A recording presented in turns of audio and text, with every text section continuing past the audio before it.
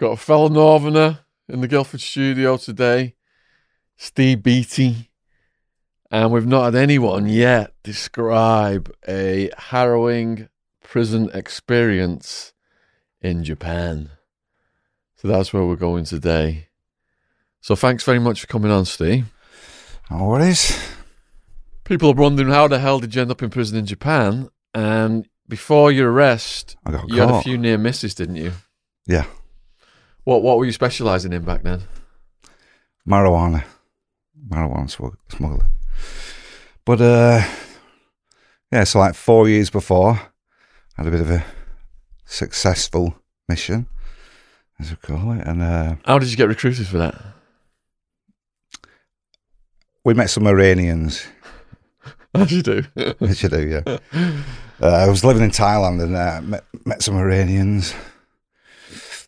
And some other lads started doing it with them. I mean, this was quite a few years before. What year I did it. When I did it was 2004, just before the tsunami. But we probably met them in 2002. Yeah. So I know it was all going on for a bit. And how did they pitch it to you?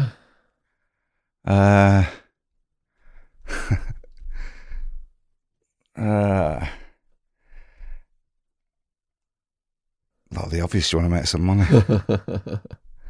Smuggling marijuana. And I was like, well, at the time I was saying, sod this. Yeah. I mean, I'm a bricklayer by trade, so I went like short of money. I thought, if I needed money, just go back home. But then, as years went by, we were getting away with it. And I thought, at the time, I just didn't want to go home. Something had happened. I'm not going to go into, but I thought, I'm not going home. And this was an option. And another mate of mine had done it to Japan as well. And I was going with him, so I thought, let's have a go. Prior to that, though, you'd had some near misses in India, Austria, Nepal. No, this is the first one. So the idea was, we'd been to Nepal first to pick it up. Had the jollies there, which was quite good fun. What's it like, Nepal? Brilliant. I loved it, yeah. We went whitewater rafting up from Tibet down there for a few days. The mountain, that big hill up there, that big bit of a hill.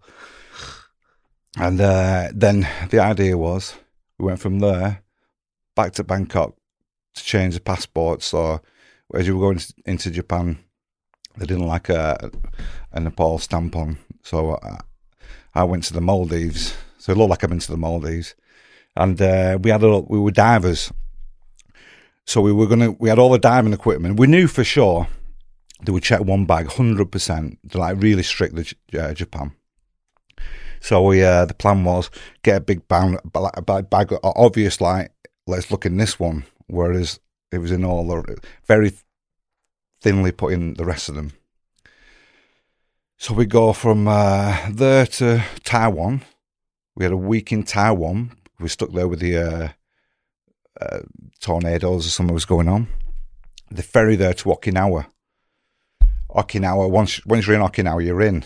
Then there was another ferry to the mainland. So it was like a backwards way in. So eventually we get us on the ferry.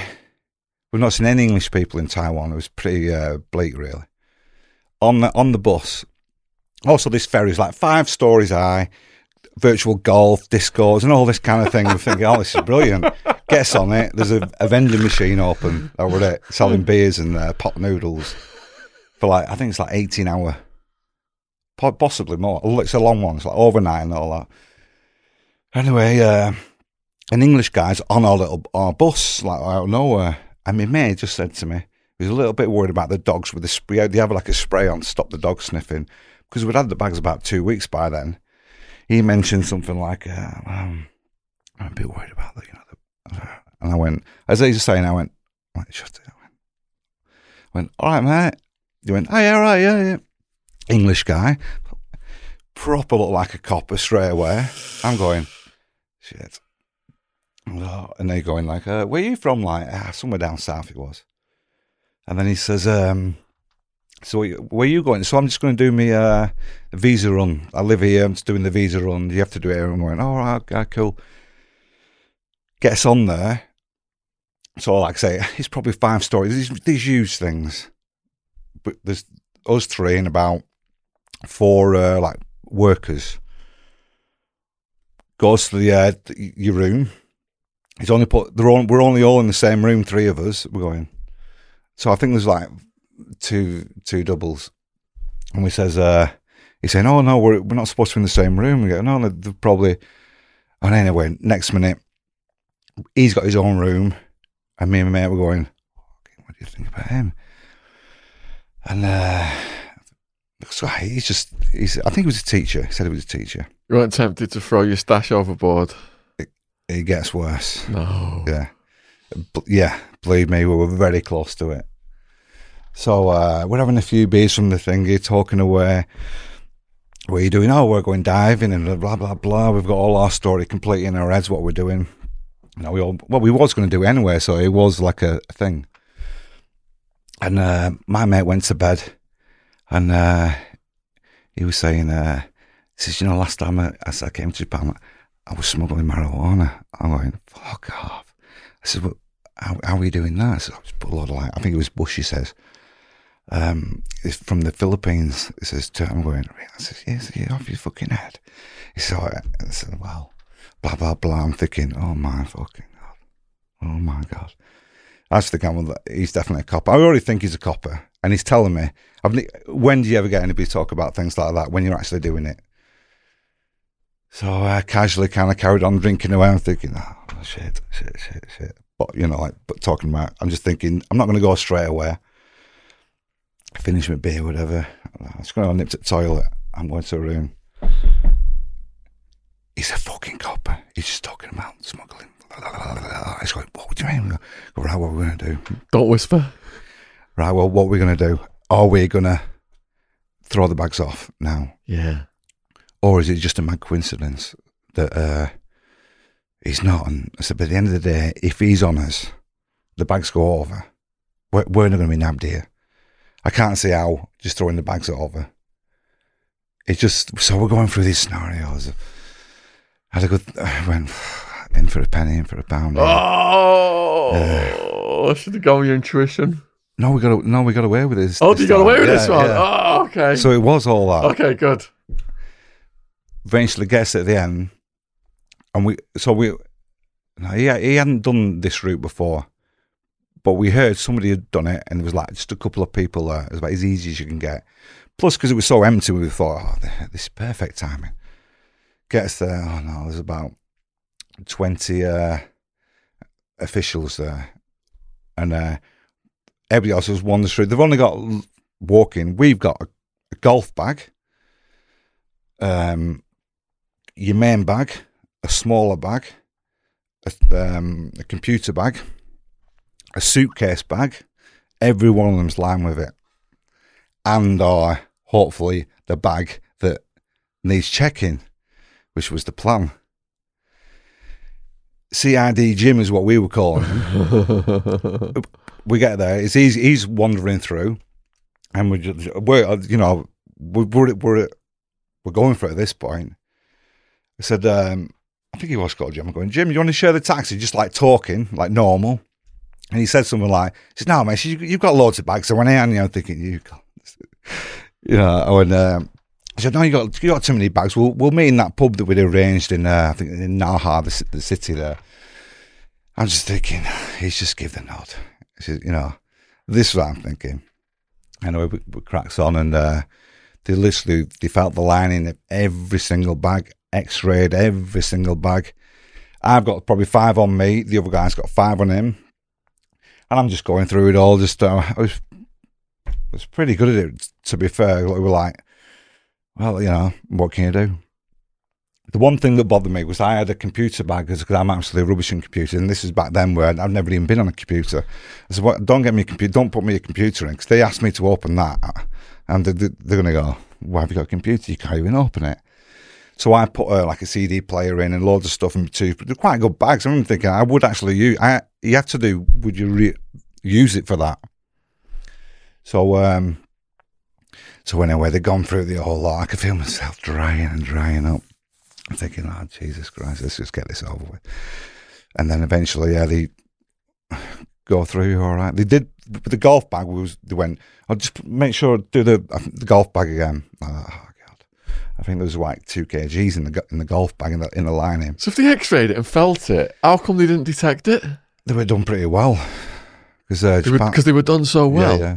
Just like thin or something, really like thin, and they were like Samsonite bags, expensive bags, and there's like a board in these quite heavy bags. Yeah. So it's basically I've seen how they do it. They replicate the board for it's chocolate, the resin, the brown stuff. Yeah, and it's smell proof as well. Yeah. Good grief! But like later on, when I did get caught, I got to see the bag proper open. Yeah, because they opened it right in front of me and tested it. Yeah. So you had that mishap. Another one at India. In India. Yeah. Oh man, imagine ending up in an Indian prison. Yeah, well, this wasn't too bad compared to what we went through then. Yeah, with the guy, I'm thinking we're definitely busted. What happened in India? So India, what they used to do is you used to go to the hotel, then you go out and you swap bags. But in the Indian hotels, they're real nosy bastards. They'll be going, oh, where'd you get that new bag from, and all this kind of thing. So I went, listen, there's got to be another way around this. So they used to pick us up from the airport, and then we get the bag straight away. And I was with another guy who had never done it before. And so we gets the bags, goes in this hotel. The hotel's completely dead, right? I said, it's quiet, innit? He says, yeah, only you and one more people. And we end up going downstairs, like underneath the foyer. Opens the door, got the bags in, it stinks of bush. Like going, my mate went, these fucking bags stink. Oh. I'm going, shit. I said, yeah, but it smells of bush. I mean, I don't smoke it, but I know the difference. So distinct. Yeah, the bush and that stuff, that's quite... I said, it's not the same stuff. I said, you smoke it. This isn't what we're carrying. But obviously, it's not going to be good. It's not a good sign, is it? I said, somebody must be having a crafty one round here in the vent, so we're looking around. Because it must be like kind of at the back, which must have been the case. But at the time, I'm going, right. So I says, right, let's stick the bags in the bathroom, lock the door. You can smell the bags like there was nothing at all. The bags were fine. Fine, yeah. But the air's not fine. So we put them in there, sat there, we had a beer. Thought we'll give it 10 minutes. If we open that door and it stinks, we're out of here. Yeah. Opens the door, absolutely nothing. Oh, it must be somebody, you know. So he says, right, let's go and get something to eat. And so the night before, so we've come in from Nepal. We were coincidentally in Nepal. My mate had to do a visa for India. So that's why we're in Nepal. I'm coming in as well. We're putting the passports in. He's there, I'm there. The woman's saying to me, your passport is why you have 2 passports? I'm saying, I haven't got 2 passports, it's 1 passport. She says, no, it says Britain and Northern Ireland. I said, no, it's it. She went, well, wait a minute, and then she's off. I'm thinking, oh, Jesus Christ. Next minute, the big boss comes back and she says, well, what's the problem? And he's going, this is English passport, #1 passport in the world. I'm going, yeah, it is, isn't it? Yeah. Anyway, so that was a little bit of a... So we got lost in Nepal with the hotel the night before. We've gone out, forgot to take a card. We set us off from there, just goes to get something to eat. Goes off in the little tuk-tuk things. Set us off. Oh, forgot the card again. Go back. Let's not go through all that again. Wandering around the streets of Nepal, like going, oh, where the fuck are we? Turns round. So this is like a couple of minutes. We get back to a hotel. There's only us and 1 person in it. Delhi police van, big white. But my mate, we pulled up. We don't even see it. He doesn't see it. As we pulled up, he's jumped out to leg it in the foyer. I just go like that. Shit. He's already going past the van into the foyer. 5 or 6 coppers in there at the foyer.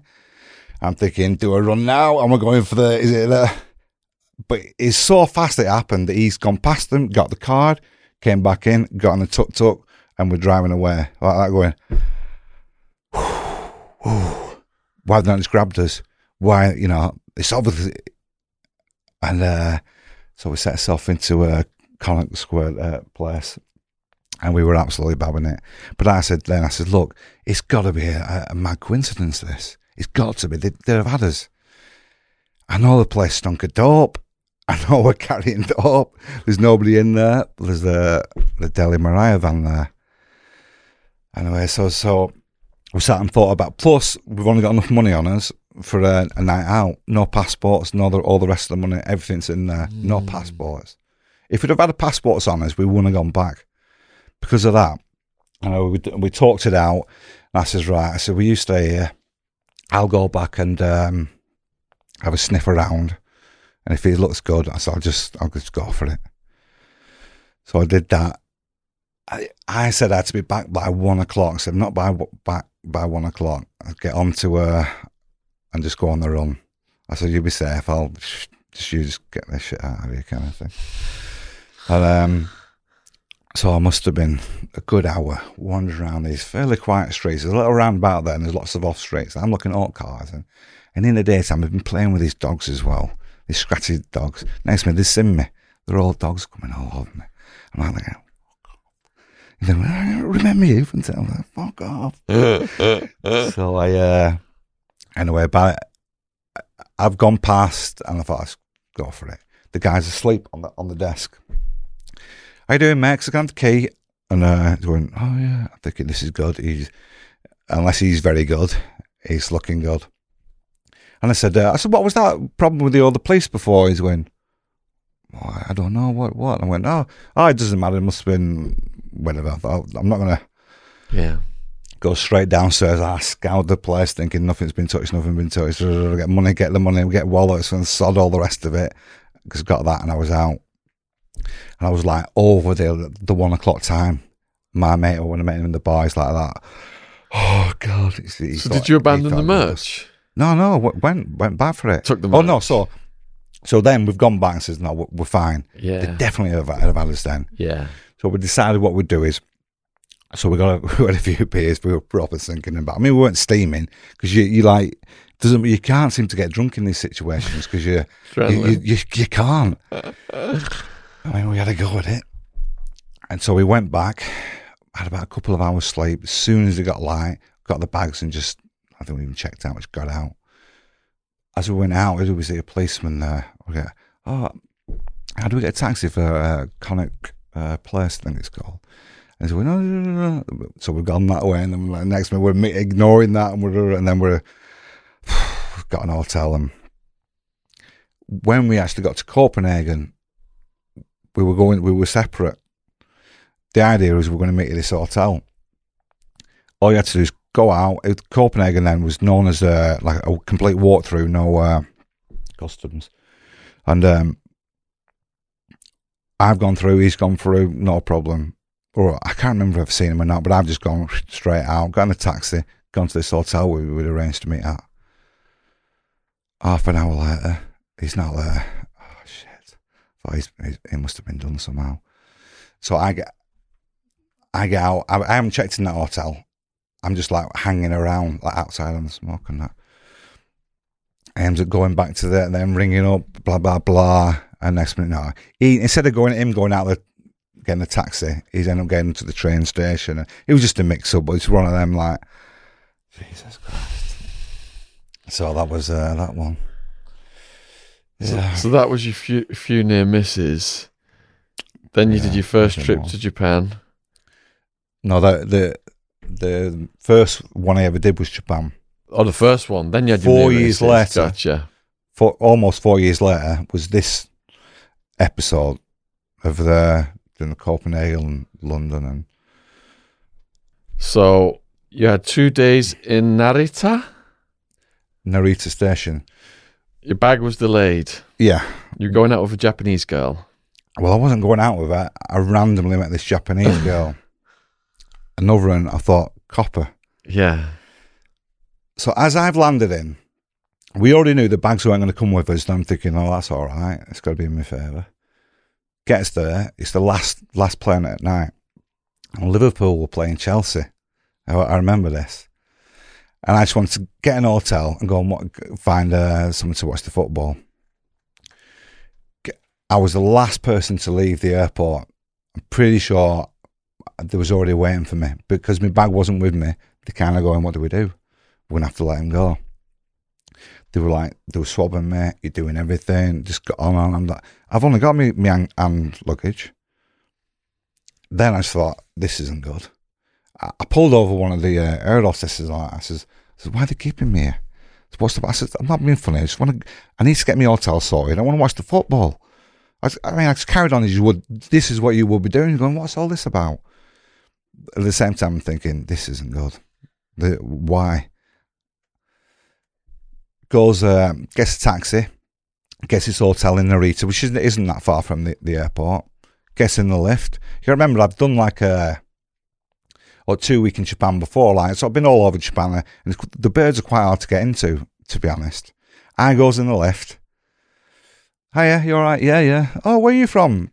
England, where are you from? So, well, I'm like Japanese American, half. Blah, blah, blah. By the time I've got to the floor, I've arranged to go out with you for a beer to watch the football. I said, do you know where there's an English bar or a sports bar? So I want to watch the football, the soccer. He says, yeah. He says, I'll show you if you want. I said, well, I'm just going to grab a shower.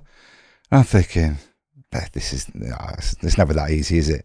I'm thinking, she can't be a cop. I said, no, I thought I'm being paranoid here. I thought, well, I'm going to have to go with it. I'd already arranged to. So I had a quick shower. Round the corner, we're in this sports bar. So I was nattering away. She's giving me her story and saying, oh, what are you doing here? And then I give her my story. And then she says, what do you do for a living? I said, I'm a private investigator, actually, in Thailand, which I was. Mad as it sounds. So she went, a private investigator? I said, yeah, it's like catching, it's not like a real one. I like catching bar girls out. When they go home, the fellas go home, they send them the money just to make sure that they haven't. That was the idea anyway. So, but she can't understand this. She just thinks I'm a real private investigator. So we're watching the football. And then next minute, she says, oh Stephen, my friend, I've job for you. I'm going, job between for private investigator? Are you kidding me? Have a guess who I'm speaking to? A copper. I'm going, hello. She said, no, but whatever he's saying, his English was pretty bad. I'm saying, oh look, mate, I'm not working. I'm here on holiday. I'm visiting and blah blah. Just like I'm going. I said, why have you done that? So I just thought he's like desperate. He thinks his wife's cheating on him. Blah blah blah. I said, and he's a policeman. She's going, yeah, he's a policeman. And I'm thinking, are you kidding me? Listen, I'm going outside. I'm ringing my mates. I'm going, what the fuck is going on? And so actually, I thought I called it the finger pie test. Because you can't mess with them, can you? I thought, if I can get her in bed, then she's not a copper, is she? Also, she's not drinking. She said she couldn't drink. She had a bit of a bad story, which maybe it was true. I asked them if she was a copper, and they said that we don't know anything about it. They were like, but they were a bit shifty. Anyway, she said she'd moved from Japan because she was abused as a child, and then going to America. She got that kind of thing. She's on all these pills because her head was well fucked up for it. Which it probably was the truth, looking back. But when I'm trying to go in, at the end of the night, we went and sat down on the little bench thing. I said, do you fancy you? She went, oh, no. I thought, copper. Fucking copper. So so what I did, I stopped there that night. The bags were supposed to come the day after. I checked into a hotel across the road that you could see. There was like a big open... So I could see the foyer, not the entrance. It was like 1 or 2 stories up, the actual entrance. So I planned to watch them going in, seeing all that kind of thing. I even thought of asking her to go and pick the bags up for me. I said, I've got to meet such a buddy in Tokyo. Could you pick the bag up for me? I thought, no, I can't do it. Because if she is innocent, she would have got done for it. I thought, no, I can't do it. I'm going to have to... believe me, I was on the phone going through all the options. one of the ideas was to go to get a ferry out to South Korea, get a new passport, blah blah blah. But I was honestly looking at possibly at the worst 2-year sentence. I'm thinking probably 1 year, because we knew some people that got caught a few years before, twice as much drugs as me, and dodgy passport. Even though mine was dodgy, I thought mine would get through, because it's been used quite a lot. It was 4 years before I've been using this passport, but it's still in there, isn't it? So I did think, if I just get done for 2 kgs, it was only slightly under 2 kgs. So if they had 4 kgs and they got 2 years for that, 2 years for the passport, by rights I should get 1 year. That's my kind of. I probably didn't know. Really think it was that, but I'm justifying the gamble of whatever it was for like 1 year away. I thought I can handle that. And yeah, so eventually I just thought, Paul, let's go for it. It's about 11 o'clock in the morning, and I had quite a few beers as well. I'm the last drinking, going through it all. I did my SIM cards in a Coke can in the bin, ready to go back. It was all gone good, because I deleted any messages, but also I was going through all. I had a full night to go through. If I do get caught, confirm my story, which my story I want to stick to, because I'm bothered about the 4 years before. It's my first time. I just met this Iranian guy in Bangkok. And I'm an idiot.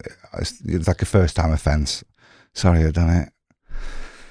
I thought, the less I'm involved with anything, because I just wanted to be that lone idiot, which I was. And so I go for it. Go in there. So it's 2 stories up. It's all looking good. Goes in the foyer. Oh, no, sorry, just before as well. I tried this one. I got a taxi driver to go and pick it up for me and bring it up to this hotel. He's going, well, I said, go to the hotel there, just pick my bag up and bring it here, please. Okay, yeah. So he's gone through. I'm upstairs watching him go through. He's in for a couple of minutes, comes back out. No bag. I said, what happened when he says, you can't do this, they need passport. I thought, yeah, they do need passport, don't they? So that hadn't really confirmed. If anything, I thought that's my favourite. That he's only 2 minutes up there. He's got him. If they're saying anything to him, they probably might have just said to him, "So no, we can't give you the bag for real." So I'm thinking, right, go for it. Goes upstairs in the lift. Goes in the reception. It's my bag here. Blah blah blah. Oh no, I was ringing up the asking my bag had come yet. Eventually, it came. Goes in, bag's there. There's no police, or there's nobody around. Thinking this is good. And also, there's like a wrapper that goes all the way around. That obviously.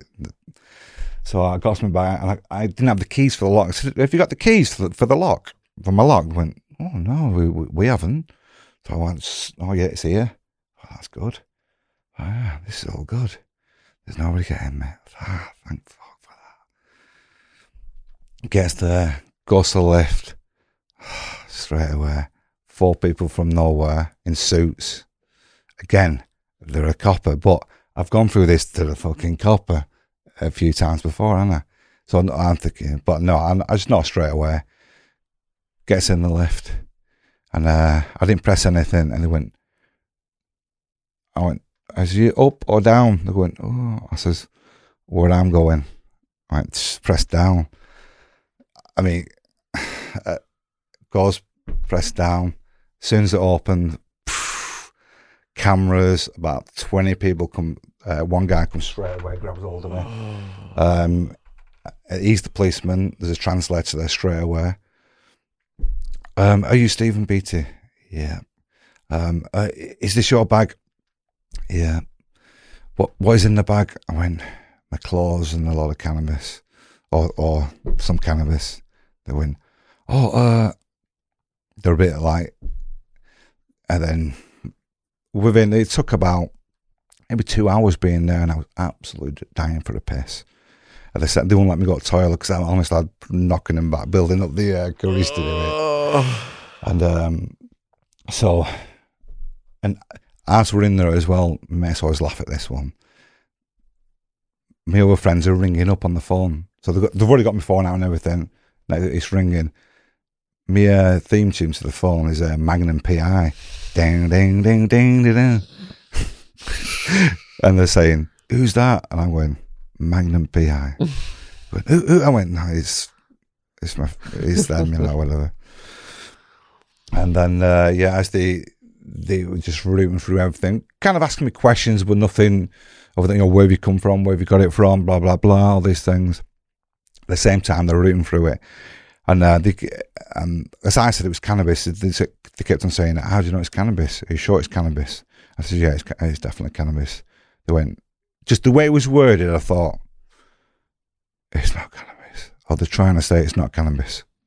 Like heroin or something. Or, crystal meth. If it was going to be anything, it was going to be that, which is on the same line as Class A, innit?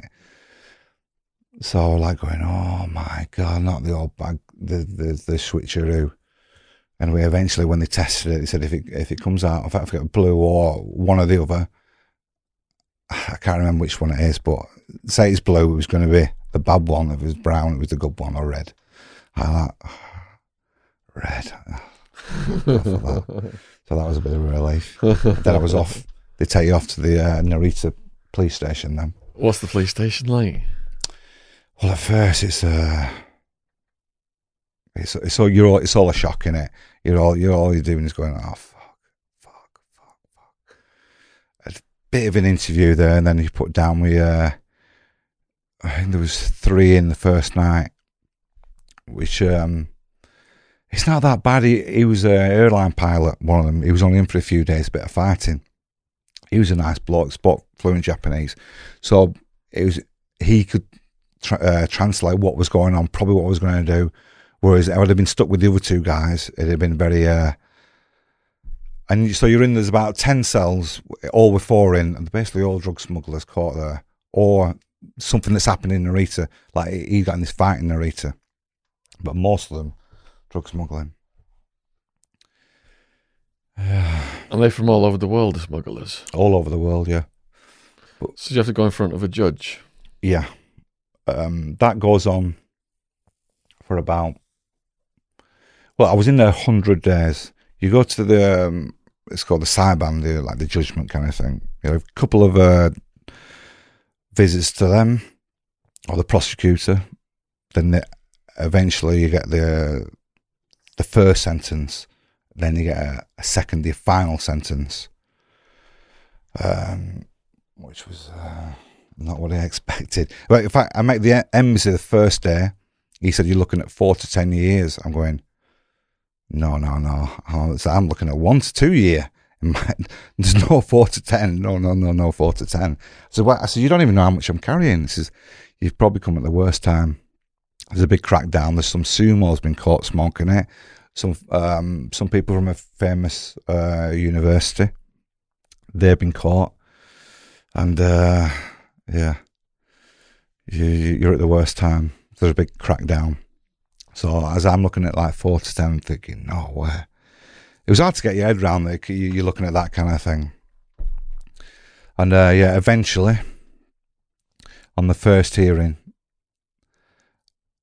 so I probably better explain as what the older guy was telling me how I should behave, and no matter what they say, you got to keep you cool, and then you have to bow down and say "Gomen nasai."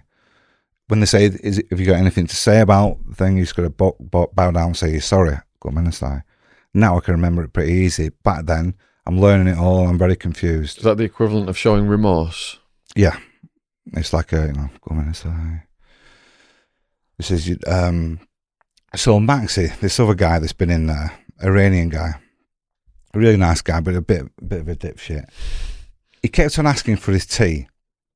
He say he wanted it filling, and they said, "How you say it?" He said, "Ipai" for full. So no, sorry, I'm getting "Upai" for full. He'd say "Ipai." The old guy in the cell would be laughing. He says, "He's saying big tits." Every time he says it, he's saying, I'm going, Maxi. I says, Upai, not Ipai. So this joke thing was going on. Can you see where this is going to go? So I'm really hanging on for at this point I'm thinking 2 to 3 year. I'll be happy with that. None of this 4 to 10 shite. The First Judgment, 7 year like that. 7 year. My head was absolutely, I couldn't get my head around that 7 year. And what percent do you have to serve of that? You don't really know. We're all so much in the unknown. There's all rumours and everybody's talking about this and that, but it's pretty high. So when you're told 7 years, you're thinking it's 7 years, isn't it? And so I'm absolutely gobsmacked. As I think it back now, I'm still gobsmacked that they said it. And they says, is there anything you want to say to the judge? I'm just thinking, right, no matter what, I've got to bound say sorry. I can't remember how to say "come in I say "ipai," big text. Yeah. But I didn't say it loud. I was like, my head smashed. It's thinking, no matter what, "ipai," saying, what? I said, I thought, shit. I realised what I've said, but I weren't that arse. But they haven't full. I kind of said, look. I can't remember how to say sorry in Japanese. I've tried to learn it, but so I'll just say I'm sorry in English. I'm sorry. I'm not asked about this at that point. It's only like looking back and you go, fucking hell, what a dick. Classic me. So, yeah. And then I went back the following 2 weeks and I got 5 years, 100 days. So was that a relief after the 7? I guess so. A bit, yeah. But we did know you would do, because you're used to people going in saying getting 14, 15 year. Then they get, the final one, they get 10 year, 9 year. I was the only one with cannabis. Everybody else was in for ice, crystal meth. So they're all, I think, 8 years for like a small amount. But I think the average like 10 year. Not good. So then you go to Chiba Detention Centre. Yeah, so we end up in Chiba. We'd heard about Chiba and it sounded good. They said, oh, in Chiba there's a radio there and the food's a lot better. You get your own cell. I'm not sure. They said there was a TV and... what was the food so far? So I was losing a lot of weight by already. It wasn't that bad. It's certainly, the police station was probably the worst one. Chiba, the food was really good. When you say the worst one, what did you actually receive? You get like burger type things with rice, bits of vegetables, nothing amazing. But kind of standard, but the police station was the worst. And Chiba that was the only thing that was true, as far as I know. You got quite a lot of food, enough. And it was decent. So the first night goes in, you put in your own cell. So everyone I've heard about it, I get put in this cell with these 2 other guys are in. They're going in their cell. It is so cold. I cannot tell you how cold it is. And I've got all my clothes as well at this point. So you got you put your own suitcase. Gets everything in there. I put all my clothes on, got all my underpants, stuck them on my head. I was literally, but they said like, no, you can't do that. Nothing on your head. Okay. So I led there. The realisation, the cold and the isolation, the silence. There's absolutely zero talking. Because usually in prisons, it's just a never stop din. Oh, no, it's the complete opposite. It's bizarre. No one it's talks. Bizarrely quiet. Yeah. If someone talks, do they get punished? Yeah. You get sent to punishment. There is zero. There was just one guy in Fuchu later on that at night time, and he used to annoy me. He used to do that. And it was that quiet along there. He was probably about 10 doors down. You could hear this. And it was proper annoying. He felt like saying, shut the fuck up. Why are you doing that? And you could see the guard. The guard's walking past every 10 minutes. Where I was in Fuchu, there's a button there. So I could see and hear him pressing this button. There's a carpet all the way down. They put like slippers on. So like real slightly up and down all the time, basically just in a route. So you can see when this guy's doing that, like, which one is it? That's his way of. But yeah, it was complete silence. So you're in there for 3 weeks, and then you, as you're leaving, you'd look at the old gatehouse. Yeah. Well, I mean, that I need to describe more how bad that 3 weeks was. Yeah. Especially the first 3 days in there. There's no view at all. You're in a cell. I say it's so cold. I can't even read. I've got some books and stuff. I cannot get my head around how bad this situation is. I just could not get my head around, so I couldn't read at all. And it's weird. You're not even bored. You don't get bored. Your head's too fucked to get bored. There's too much shit. So I'm thinking, how can I possibly stay here for 5 years? But this just isn't possible. And so you just worry. Literally, I went 3 days with no sleeping. By the third day was a book, Breakfast in Tiffany's. Remember Truman Capaldi's? Yeah. Such a very nice, simple read. And that got me through it.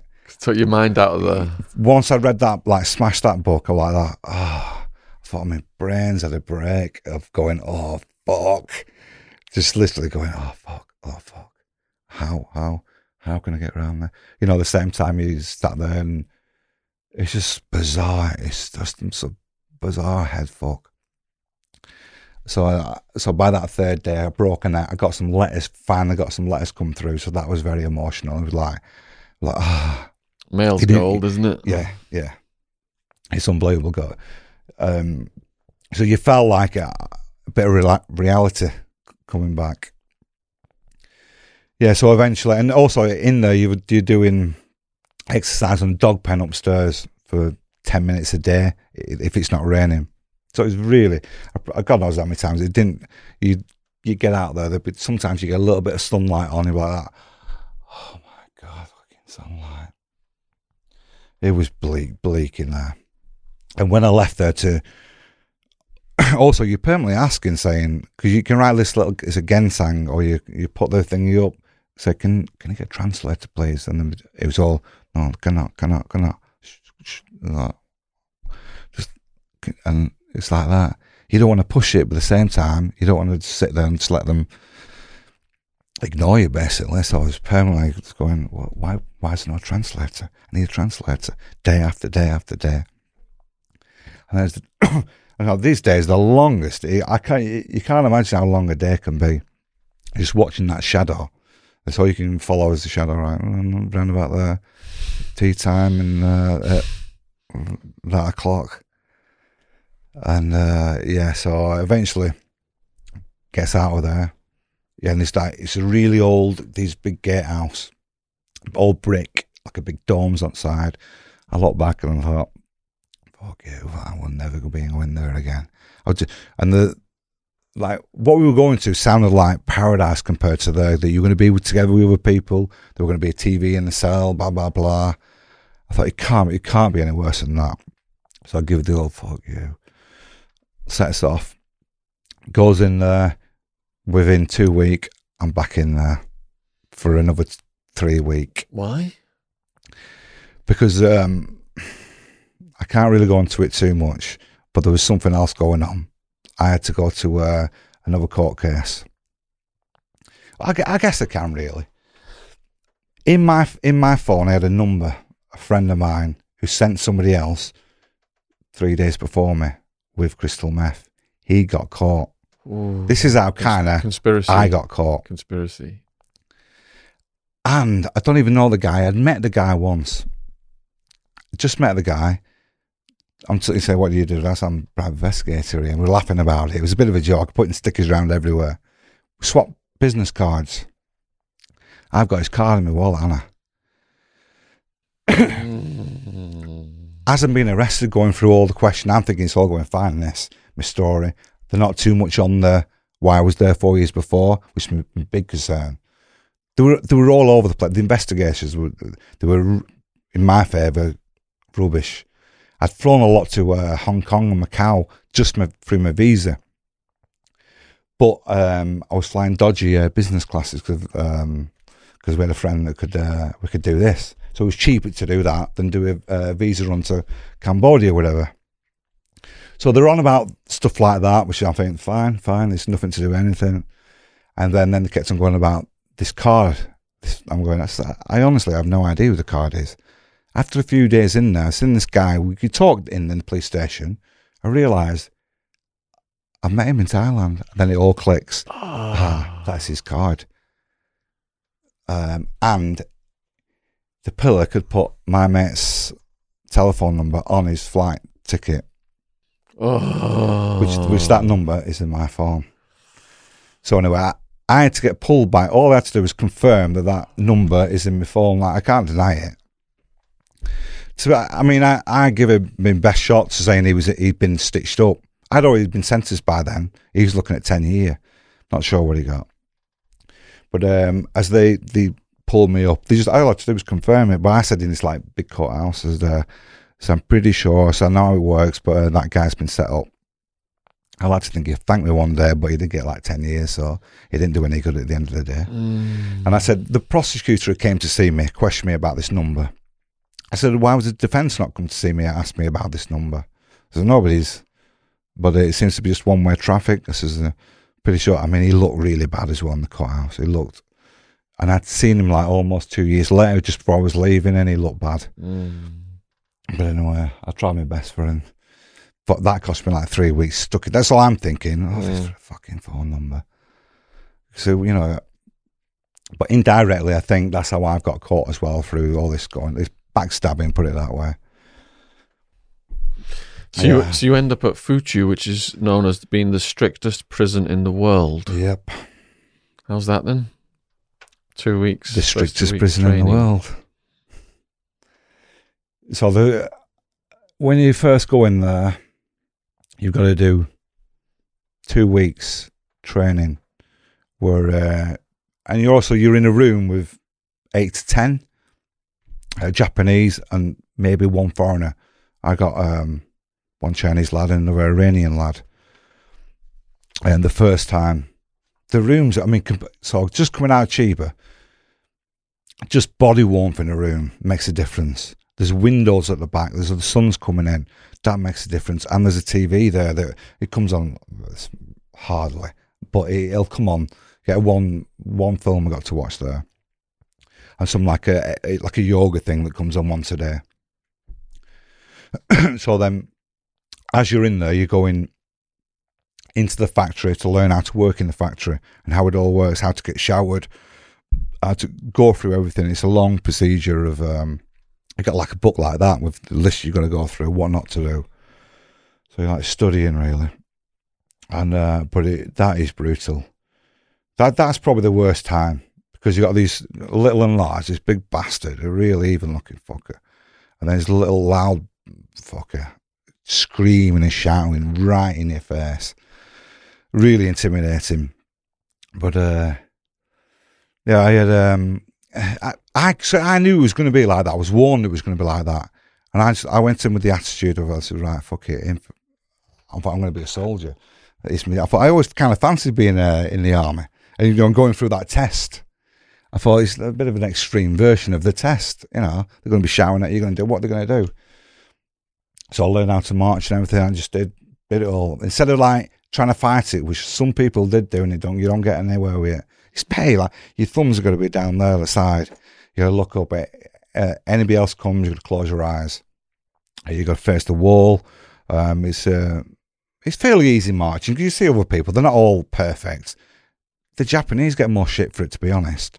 They're getting pulled out and sent to punishment a lot easier than us because they think we can't understand them same as well, which is true to a certain extent.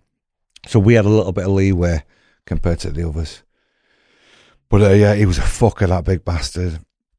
I seen him on my last day, literally going out, and he looked at me and went, I looked at him and I thought, fuck you, get me out of here. I thought, I'm not going to say do anything, I thought, fuck you. So they misassigned you to the asylum?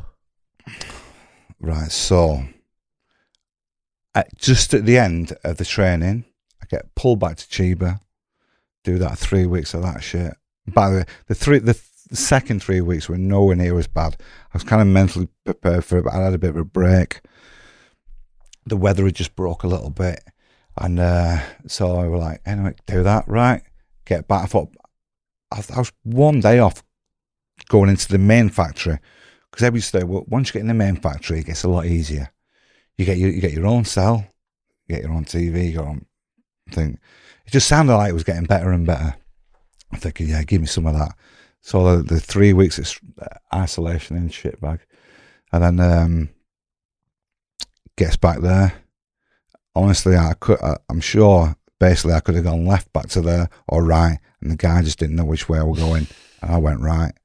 It's the only thing how I end up in this single cells. I'm thinking, why am I here? I thought, oh, maybe I've gone straight into the main factory. I thought, this is good. I've skipped all that thing. And then I think the day after, they bring these like coat hangers with all the different types. You've got to scrape the coat hangers off in the room. Thinking, this isn't what I'm going to. So I'm giving the old, excuse me, I think I'm supposed to be in the factory. I've just done the training. Nothing, day after. Oh, what's going on here? And also the same. So it's completely strict. The guys who are left and right of me, when you're shouting the number out, I could hear these guys weren't right. They just didn't sound right. Shouting the number out, I'm thinking, what is going on here? I just think, have they put me in a nutty wing here? Have they put me in the wrong wing here by accident? But surely they can't. Kind of don't. But yeah, they did do. So I was, this is how bad it got in there. Like my head was that screwed. Like I said, the longest days ever. You sat there, pissing around, doing this job. But you're just getting on with it. It's kind of something to do. It got to, I thought it was going to be dinner time, 12 o'clock. Thinking, right, it's 12 o'clock. Next thing you hear them shout, Tenkan Bango. That means number. I'm thinking, number? It's dinner time. Why are they doing it now? And I went, it wasn't. It was the evening. So somehow, in the longest day ever, I've completely missed where I am in the day. I know it sounds small, this, but at the time I just thought, I've lost it. I've lost the fucking plot.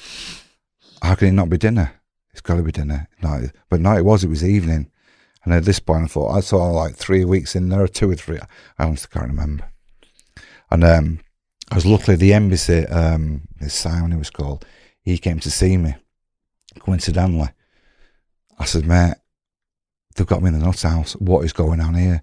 I said, look, I'd already said to the guards at some point, I said, listen, if you don't bring me a translator, so I'm gonna have to do something. I said, I'm gonna go on a hunger strike. I'm gonna do. It's hard to do anything because you're stuck in a box, aren't you? Very hard to protest you, or the dirty protest kind of thing. To be honest, it never crossed my mind that. But yeah, he says whatever you do, don't go on hunger strike. He says they'll tie you up and they will force feed you. He said they've seen it happen. He says it's brutal what they do. So I said, well, what am I supposed to do? I said, I'll tell you what I'm going to do. I said, I'm going to punch one of the guards. I'm going to have to. I said, there's not. He says, don't worry. I said, he says, give me 2 days. So okay, then right. Day after he got me out. Wow. I was like, oh, Jesus. There was just one of the guards and he was the guard that took me to the airport in the end, that came to see me at night, who could speak English. Not many can speak English. So I'm explaining the situation. He was like, really, he's going, look, I'll see what I can do. He had a mask on, but he had a scar there, and I remember that scar in his glasses. And because he spoke good English. He says, yeah, I understand. I'll see what I can do. But yeah, eventually. Back in there to do the training again. Start all the training again. That was like, oh, I'm expecting you're forever not knowing what's going on, of when you go in, when it's going to be. You're permanently just thinking, what's going on? And I had a few bits of bother with the Japanese in there. The fucking nuts they are, the Japs. As much as I do like them, they are fucking nuts. When they bring the food or anything, it's all brought on like a system where it all comes out, and one's like putting the trays out, you eat like fuck, really get it down, then you put it all, one's washing up while one the other's doing the floor. You'd have a boss of the cell. They suddenly, one's telling everybody what to do. And so you're just doing it like, just going along with the flow because you don't want to. Anyway, this boss was not job, he was like quite old. I don't know if he thought he was a big Yakuza guy or whatever, but he acted like that. This old guy at night time, he had a bag on for pissing. Me and this Alex, the Iranian lad, we'd seen this old guy going to the toilet at night. Anyway, Alex had been up all night writing letters to his girlfriend. Day after, this boss is going, English, you pee on you're pissing all over the floor in the toilet. I went, so I didn't go to the toilet last night. So it's the old guy, innit? He can speak fluent Japanese, so he's explaining it. I can see him, he just wanted to, it's obvious it's the old guy. And he did stink. It's obvious him, his bag's all over. Anyway, Alex ended up leaving. Night after, old guy does it again. He's at me, ew, you're doing it again? I'm going, are you kidding me? It's not, obviously this is like a whisper, in it. You raise your voices, then something's going to happen. He's going, basically, you dirty bastard. And I'm going, fuck off. It's him, innit? And then next minute, I think he says, mate, fuck off. The next minute, voices are raised, and he was an old geezer, like, but he's obviously I'm telling him clearly telling him to fuck off in front of everybody as well. And then, it's so quiet. There's guards are all over the place. So they're in, dragged us both out, get put in a box for hours, and then eventually the translator comes, and I explain the situation. I said, he's nuts, this guy. And he says, look, you won't get sent to punishment this time, but as long as you go in and apologise, he apologised, I'll apologise, that kind of scenario. I goes in, I remembered it this time, come in and say, he looked at me and went, I thought, you fucking cunt, you bastard. But I've already thought, so I knew that what punishment was going to be, so you've got to bite your lip, haven't you? So prison transportation was quite interesting then. You had to travel around in a minibus with darkened out windows. It's like a normal minibus, like a blacked out minibus. You're cuffed up, but you're all roped together. Together. You're roped together. Whoever's in a chain gang, whatever. Yeah, you're all together in it. It's not that bad. It was fun. You went past Disneyland upon your arrival. Yeah, I think I did see it 4 times. Going, coming back to Chiba, and then more. Anyway, yeah, I've seen it a few times. It's just by the side of the motorway. What's the uniform they give you? It's a shitty. In the cell, it's like a greenish. That's not bad material. When you go into the factory, it's a grey pyjama type thing. So with a pocket there, no other pockets. Just like, yeah. And when you went to the hospital, you saw a dead body. First day, in Chiba, you got to go through. You get X-rayed. You get the hospitals are pretty decent, to be fair. It's very hard to get in them. Dentists. So we're obviously it's freezing cold. I'm sat there with 2 other guys. I seen in the reflection, like you can see the. I'm going like that. I'm going. He's going, yeah. So you're facing the wall basically, and but the window there, I could picture it going past. You had a little lock. I thought, but it was an hospital. I didn't feel like it was like you're in somewhere where they've just been murdered. It's like somebody's just died, kind of thing. But they weren't the best on the first day there. You had a medical exam. Yeah. So this is actually was before going to the hospital. You're waiting in this box for ages. You're putting all your clothes. You're basically getting all your things sorted in. The main translator of the whole prison, he ended up being an English teacher, but I met him on the first day. Nice guy. So he's explaining to what we're going to have to do. He said, and when we go to the doctor, he said, now this may seem very strange, but we're going to have to look down the hole in your penis.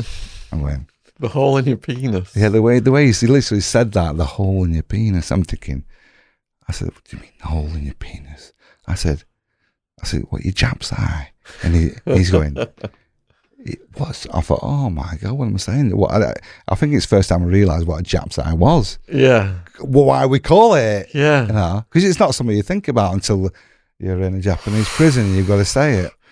So that was bizarre. I thought the foreskin search was embarrassing, but how did they look down the hole in your penis? That was the first one. They don't really. Did they open it somehow? No, they didn't really do it, to be fair. They have to go through the procedure. They just gazed at it. Yeah, you basically just... Peter gazing, it's called in America. Yeah, you're like that. This is bizarre. Yeah. And then it's done. Like I said, the dick doctor would come once a month to look. But like with him, he was a half-decent screw. But he kind of have a laugh about it. You know, you just get there and you go, hey, and you go, what? So what contraband do they think you got hidden in there? No contraband. So I said, what? They shove things down the Japs. For what reason? Sexual pleasure or something. And prisoners? Yeah. Getting off by shoving things in the Japs? Possibly. And one of them showed they have, the ball bearings. Oh, yeah, like that are common in the that. Thai prisons. I don't know, is it? Yeah. But yeah, the jewellery. So I don't know if they do jewellery. it. I presume they don't do it through that way, but I honestly don't know. It was a bizarre situation anyway. So you get your own cell. Yeah. With 12 foreigners and 60 Japanese. In the factory. In the factory. And there's a factory boss. But there was also a child molester. He weren't a child molester. Okay. She was a young girl. As far as I know. He'd done what? A young girl. This is what we were told. I think he was a young lad when he did it as well. He was fairly young then. He looked like he was in his early 20s, but looked even younger. You know, that Asian look. But he was the main... When you first go in there, you got the big boss up there, then they put you in the first few chairs, so you can see before they kind of move you into the next system of the procedure. So, and this guy is the one to translate. He spoke perfect English. I'm not sure he was Chinese. He spoke Chinese, English, and Japanese. So, like, pretty smart lad. He seemed all right. And he was just asking questions and all that. You know, I said, what are you in for? He didn't tell me what he was in for. Eventually, when I got to meet the other foreigners, they went, what do you think about the translator? I said, he's a bad un. I said, what do you mean he's a bad un? Don't whisper. Yeah, sorry. I said, what do you mean he's a bad un? See, I'm going back to the Japanese. Programs to whisper. Yeah, in fact, you talk like that, or everything's like that. Yeah. Yeah, they said he's a bad un. He'd done something really bad to this young girl at college or something. I mean, we knew he was in for life. He was never going to get out. But he just looked. He didn't look right in the head. And then, after maybe 2 weeks, I got my first haircut. So in the factory, you get your haircut. I think, need a bit of an haircut. Yeah, like you're well ready for it. There's a mirror there in the factory, and he sat there, and he's got the mask on. The guy's he's got the scissors, and he's cutting away. I go, so again, you're looking at the boss. Where are you from? And he's explaining. I thought, hey, this is the first one I've met other than the translator who speaks really good English. I said, what's with that guy, the translator? I said, he's a bit of a sick bastard, isn't he? I said, it looks like he's still got blood on his hands. And I can't remember if he actually said it's him or he just didn't say anything. He stopped talking. That was more or less what happened. So as I'm thinking, and I'm looking in the mirror, and I thought, oh my God, it's him. It's the same guy. I can't recognise him because he's got the thingy on and he's got these sharp scissors in my hand. I was thinking, oh shit. And anyway, he carried on. He just ignored me. He later got, as we were going through the factory to the, what's it called, the physical, the yard, he tried to slip a note to somebody. And he got caught and got moved on to the next factory. So I was quite relieved of that. We were all he's the only one that really we thought were dodgy. You joined the tug of war team. Yeah. So first day, I'm used to, I started jogging on the spot in the cells when he could. Eventually the first day he gets run around the track. in the factory. I collapsed because my legs weren't used to going forward. It was bizarre. I collapsed proper, like raised all my leg. Anyway, the big boss comes up to me. He said, what do you like at rope pull? I'm going, what's rope pull? And the new Chinese translator, he was a good lad. He said, rope pull. I'm going, tug of war. I said, I'm village champion. Because, like the village fair, me and my mates, we were one hand way just between us. He's going, you're champion. I'm going, no, not champion. Just village. It was a one day. I was going, we've got a champion here. I'm going, no. I thought I'm dropping myself, innit? He's going, like that. Feeling, because I was pretty fit by then as well. Yeah. My legs were like steel. So I was doing lots of yoga and stuff. And he went like that, just feel that. I swear to God, it was like, his leg was like that. He was doing the martial art with the stick thing that they do. That was his thing. Anyway, he's obsessed about tug of war. I ended up being the anchor for the middleweight and number 3 in the heavyweights. We weren't that heavy. There was not really that heavy. That's how light we were, that I was the anchor. At an Olympic Games day. So that was this is all like a build-up. Months for building up for one day. Same with the tug of war. That was like a 6-month build-up. I think once every few weeks we were beating other factories all the way to the final. I'll tell you about the final as well, because this proper pissed me off. So we're pretty sure the boss has got money on it. We're all saying they must have money on it because they were obsessed about it. We're training all the time, training. Gets to the final against there's 2 big Nigerian lads in it as well. They're like Linford Christies, they can. Anyway, so it's best of 3. We smash them in the first one. Our new captain, I think he's sorry. I think he's somehow been paid off. So we get to the second one. We're just going to win. Sorry, mate. Yeah, go for it. It's a best of 3. We smashed the first one. Second one, he's saying, right, this is what we're going to do. Slowly, let them pull. When we get here, they're tied out. Then we'll just pull. I went, why? We're stronger than them. We can beat them. We smashed everyone. But these were strong. Just about to get to the end, where the line is, it's like a mark on it where you get to there. And I can see this line going because I'm like 3rd in. I'm going, push. Also, this is one of the few times where all your factory can all shout and scream, so you can hardly hear anything. You got literally guys there. I'm going, He went, already over. So we dropped. Went, what the? Why didn't you say push? Oh, that's sorry, I didn't realise that we got that far. Oh my God. It's 1-1. Right. We're all says, right, let's just go for it like we did first one. The captain, no, let's do it again, but this time, I went, why?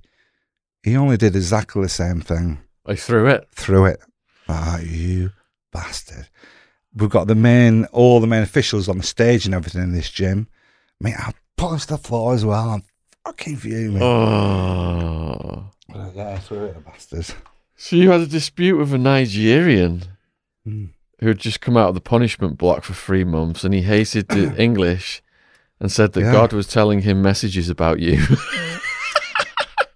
Yeah, it's weird. I didn't know the English back then, that we'd had some disputes with the Nigerians in the 50s or whatever. The full history Colonialism. of it. Yeah, I didn't realise we had anything to do with Nigeria, if I'm honest. As soon as we met, so you can't speak at all. When you eat, then so right, you can talk. And this guy's just come in. When you go to punishment, you go to another factory. So he's a new guy. Seems like nice as well. Also, I've got a Nigerian American there and a Cameroon lad. So they were all pleased to see their brothers kind of thing. And he said, where are you from? I go, from England. They're like, oh, right. I'm thinking, What's all that about? Straight away, I thought, what's all that about? Anyway, we're in a big thing. Like, okay. And you too, but you've got a small little time. But you always have to fall out with anybody. Oh, okay. Then next minute, we're in the train, the track. You can walk around. He was saying about how the British did this and all. I went, oh, sorry, mate. This is not, obviously, it's history. No, I honestly, I didn't know.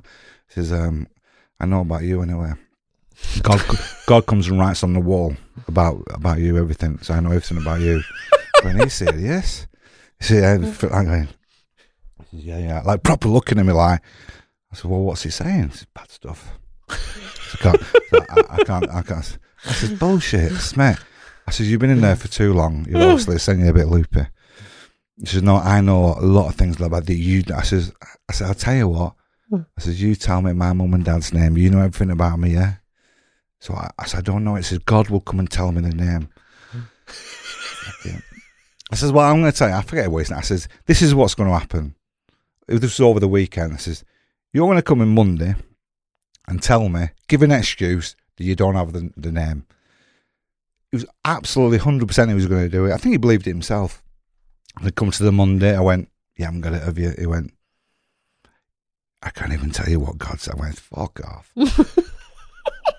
But yeah, probably a week or so later, he did come and apologise to me. He said, look, I've been in. I said, yeah. I said, don't worry about it. I mean, it's got to be an screw in it. Come on, Nick, have water, man. Yeah, have one. Yeah. Who was the Jap Pig cellmate then? The what? Jap Pig cellmate. Oh, that's back to the first guy I was in there with. Permanently retching. I feel like I need to do it myself. Like. I'm not going to do the noise, but fucking just retching constantly. This is the main. I was in there with him. I remember it till the 10th of December when he went. So I got arrested 28th of October till the 10th of December. It was just torture, permanently, and just talking, nattering. I just couldn't wait for him to get out. He really did me head in. And then you had Mad Maxi. Then Max comes in. Yeah, that's the Iranian, the Ipai guy. Mm. He had a pretty good story. Yeah. He came in that first night. He's got like 2 kgs of crystal meth as well. He's saying, he said to me, he's giving the story, was telling the police. I'll tell you how he went, I don't know how I got this bag and somehow I went to this. I said, Maxie, I said, look me in the eyes for Christ's sake. I said, you're obviously lying. I'm whispering again, aren't I? Yeah, whispering. I said, you're obviously lying, mate. I says, anyway, he told me the full truth of what happened and whatever, but he was sticking to it, so I said, but he was tortured. He had scars. All the Iranians, they get up to some shit because they're all scarred up. My mate Insane, who was saying he was scarred up. The other lad I was in with for a bit, he was scarred up. So he was an hairdresser. Somebody came in, something to do with some political thing. They ended up arresting him, torturing him for about 6 months. He said he ended up escaping, going over the mountains to Turkey, and got to Canada. He'd been to Canada. He'd been there for about 20 years. Wow. Canada. He was a character. He was a fitness fanatic. He had me standing on his knee all the time, like, because he was saying, "This, well, my knee is so bad." I tried to find him, I can't find him.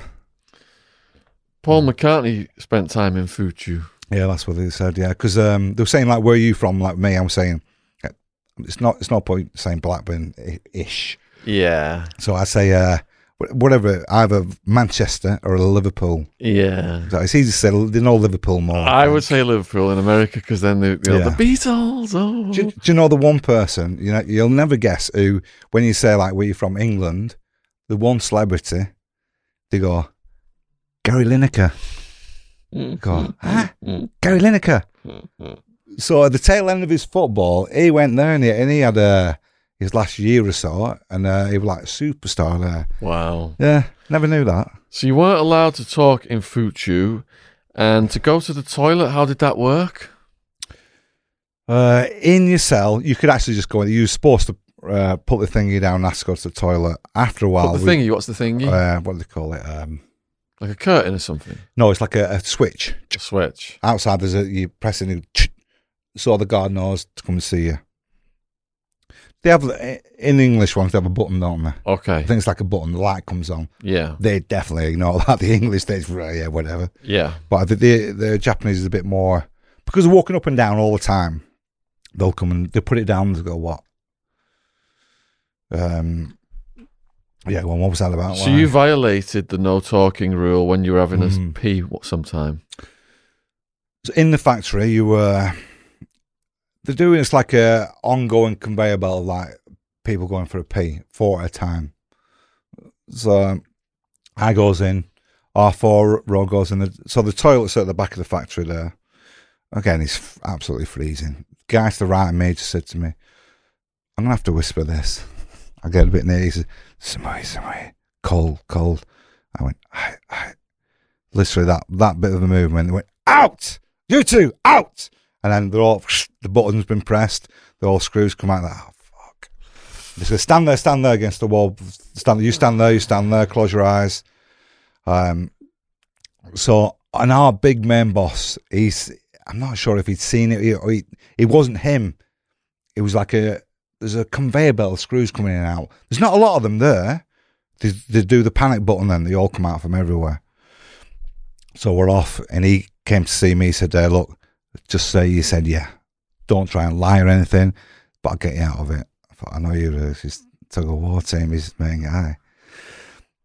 And so he had like 3 hours waiting. The translator has to come just to say, did you speak in the toilet? Yeah. I just said yeah. And I'd never seen the other guy again. So he must have got sent punishment. So you dodged that one? Dodged that one. Yeah. There's another one. I'll go back to one of the worst times in the training factory. So we've got a little and a large there, giving it all that. And then you're learning in the showers, the shower rooms. You go in these blocks. It's like a massive bath. The sides, loads of showers down the side with a tiny little mirror. And it's like 5-minute shaves, like twice a week, I think 3 times in the summer. Shave 5 minute, wash 5 minute, dry down 5 minute. Or sitting in that big hot tub there. But you've got to pick your razor out, your razor and your soap. And it's brought to, somebody's bringing them all. You've got your own number. Mine was 79. Something about 79, I can't remember now, but it's pronounced differently than 7 and 9. It just doesn't work fully the same as you're learning the numbers. So I'm getting mixed up. I'd say 79. You basically got to. So you're all bollock in front of this guy. You're marching there. You go. It's Nanaku, whatever it was. 79, and then you got to pick it up. And then you go like that. Turn to your side like that. And then turn to your front like that. And they go, hi. The highs, yeah. Everything's high. I mean, screaming, shouting you. So somehow amongst this, I'm getting mixed up with the 79 number. I'm going, oh, it's going, say it. It's going, bango, number. I'm going, oh, fucking hell, I can't think how to say it. And he's a little rat bag, this thing, like a real nasty little kid, basically. Screaming, shouting, proper trying to push me. And I'm at the point, like, you can feel the tears coming in me, that mad. It's like that anger, thinking, oh, fuck, I can't say it. So I just thought, I'm just going to walk away. So I thought, and also, I want to start washing. I'm like freezing cold. I thought, I can't handle it. I've gone. My head's gone. And I just walked away, and this other Iranian lad that was in the training thing, and we talked to a little bit, he's going, no, Steve. I thought, no, I've gone. My head's gone. I just went and sat down and started washing. He's screaming his head off. I know the panic button's been pressed. I'm thinking, just get a quick wash before they do me. So the best is come and drag me out. Not too bad, just like pulled me out. I'm just going, what? Got put in the box, and I just said, I thought he said, go. As he was shouting at me, I thought he said, go and wash. That's the way I do. Yeah. So I didn't get sent in punishment because you are in the training bit then. So maybe I've just got away with it, just by the skin of my teeth there. So was there any heavy duty violence you witnessed? No, at all. No. Everybody's well behaved. Handbags. There was a big tall lad with alopecia. Spoke pretty good English. He came into our factory. he was like a James Bond villain, but a nice guy. But the others didn't like him because he looked odd. Next minute, something's been said. Then the whistle's blown. As soon as the whistle blows, you got to sit down. They've just pulled it apart, and like ants everywhere. These screws coming from everywhere. You're sat there with your eyes closed like that. Well, obviously, you're looking because there's other things going on. You know, even though you're not supposed to do a lot of this, you are doing it a little bit because you're pushing the ball out all the time, aren't you? Otherwise, you've got nuts proper, really conforming to it. And solitary is a month in isolation, no TV, radio, books, writing with minimum food rations. You have to sit cross-legged facing the door with your hands on your knees looking forward. So I remember I haven't done this, but I know lots of people that have done it. But I have done the isolation, which is the same thing, other than you're forced to. Even normally, you can't lean against the wall, you can't... but then you can read and write in isolation. Yeah. In punishment, you've got to sit with your legs crossed. Either your legs crossed like this, or sat on your legs like that. You know, like when you're at school, both of them are no good. That one gets easier. By the time I was finished, I was more comfy sat like that. Was you? Yeah. I was sat in my bunk in England like that. I'm thinking, oh, Jesus Christ. But, you know, after almost like 2 years, your body does get used to it, and it does get kind of comfy sitting like that. Yeah. So you sit there, hands on there, looking forward. I think it's like 8 hours solid. You got to do that. You're not allowed to do anything. I think you can go to the toilet twice a day. You got to ask again. And basically just to sit and think about what you've done wrong that month. And if you don't do it, if you do anything of there, you either get it added on or it starts again from. I was told it starts again. So like you can go to the last day and you do something wrong. They go, right, start again for your month. Because I knew one guy. He seemed like a pretty nice guy, but obviously a bit loose as well. There was something not right about him, but he spoke good English. He was like interesting to talk to on our little breaks. But at one point, in this yard, in the nut yard as well. When you get the exercise there's like a dog pen system. It's like a big round thing with the dog pens with the guy on the top, like looking down. If you went to the far side dog pen, you could just see through a gap. You could see everybody training, like the foreigners and everything, like just running and talking. They were like, "Oh my God, get me in there." That looks like like heaven compared to what it was. So I'm in that training yard with my mate. I says, "See that place there?" I says, "That's the fucking nut house." So I was in there for like 3 weeks. He says, "I was in there 4.5 years." I went, "No way." So how's that possible? So he stabbed somebody in Hokkaido, got sent there. He said, I said, fuck him. So 4.5 years before he finally broke. I couldn't imagine that. You had a fight with your boss over food? Yeah. So as much as I had a lot of respect with the boss. What did the boss look like? Big solid guy. They're all very serious. There's not a crack in them. But I felt like we had a lot of his respect because we got to talk to him a fair bit through this tug of war thing. So when you're eating, when you got to talk, he'd be saying, "Lads, out, come on, get training." So we'd have the translator there as well. So you got to bit of respect about him and all that. But by the end of it, I was just starving. I was starving all the time. You're not even... The food's half decent as well there. It kind of makes it worse that it's nice. You got a mini portion. Yeah, mini portions. I'm just drinking loads of water to try and fill up. I mean, I've done well since, trust me. But, yeah, so so my job was sat there putting ball pens together. That's what you did in the factory. Yeah, that's all we're doing. Counting springs. It weren't like you have to do this, you have to get so many done. You just basically crack on, don't say anything, and just get on with it. They're not bothered. As long as you're doing something, they're not bothered. But your class is a B class of bread. So you either get a foreigner, you got bread and rice. But if you're a standing up job, it goes from that size bread to that size bread. It looks like a massive difference. And so I was saying, look, I said, can I have a standing up job? I said, I need to eat this bread. I'm so angry. He's going, no, I can't. There is no work for you. You can't do it. And then I thought, oh, I can't, because I heard that different factories, they were all standing up work. By then, I don't know if I'm about a year into it. I thought, I've had enough here. I need a bit of a break. So I says, listen, I want to apply to go to another factory. So I want to go and stand. And he was like fuming because of this tug of war thing. That's pathetic, isn't it? Yeah. It was all about the tug of war in there.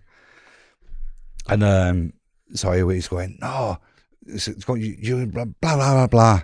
He says, the only way out of this factory is showbash, punishment. At this point, I said, okay. I said, showbash it is. I said, take me to punishment. So he went, right, go, ow. They come, not drag me, but they get me, take me to the box. It's like a really small little room. It's just like that. You're in this box for ages. There's little gaps in it. You're hours and hours in this fucking box. Anyway, eventually, I'm there hours in and thinking, all right, here we go. Punishment for a month. And then I'm thinking, at least I'm getting another factory, at least, maybe, whatever. Then he opens the door and goes, he said, yeah, you've had long enough time to think about it. He says, are you going to come back? I'm not going to. He thinks he's doing me a favour. He says, I'm not going to say any punishment. I understand. And I went, I'm going to get a job for it and get bigger bread. He went, no. I said, punishment. He went, fucking slam the door on me. And he was off. I thought, oh, shit. I thought, I'm definitely going punishment now.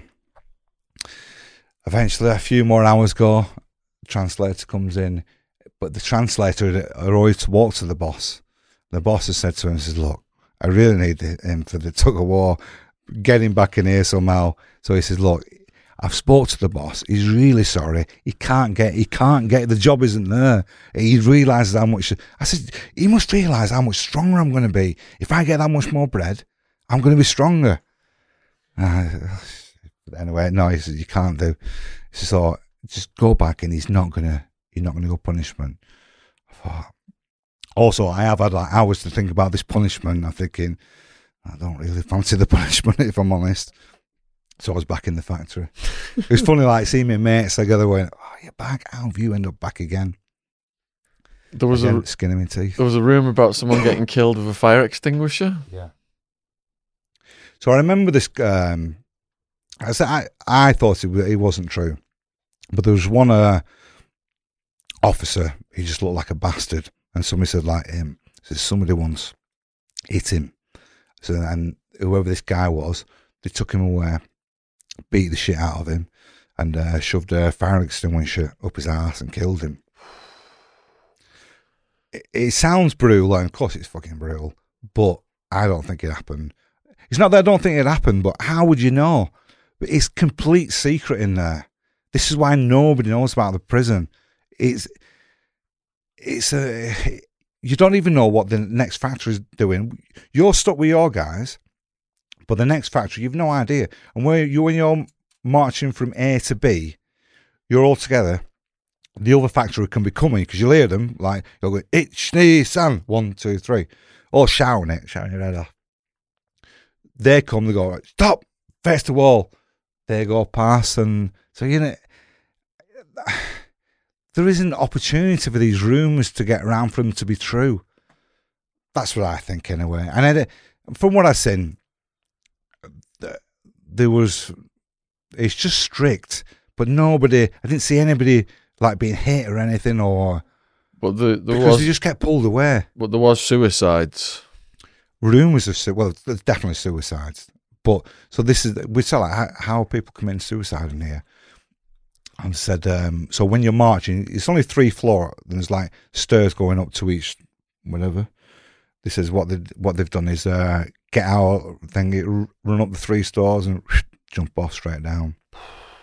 That sounds like the most plausible.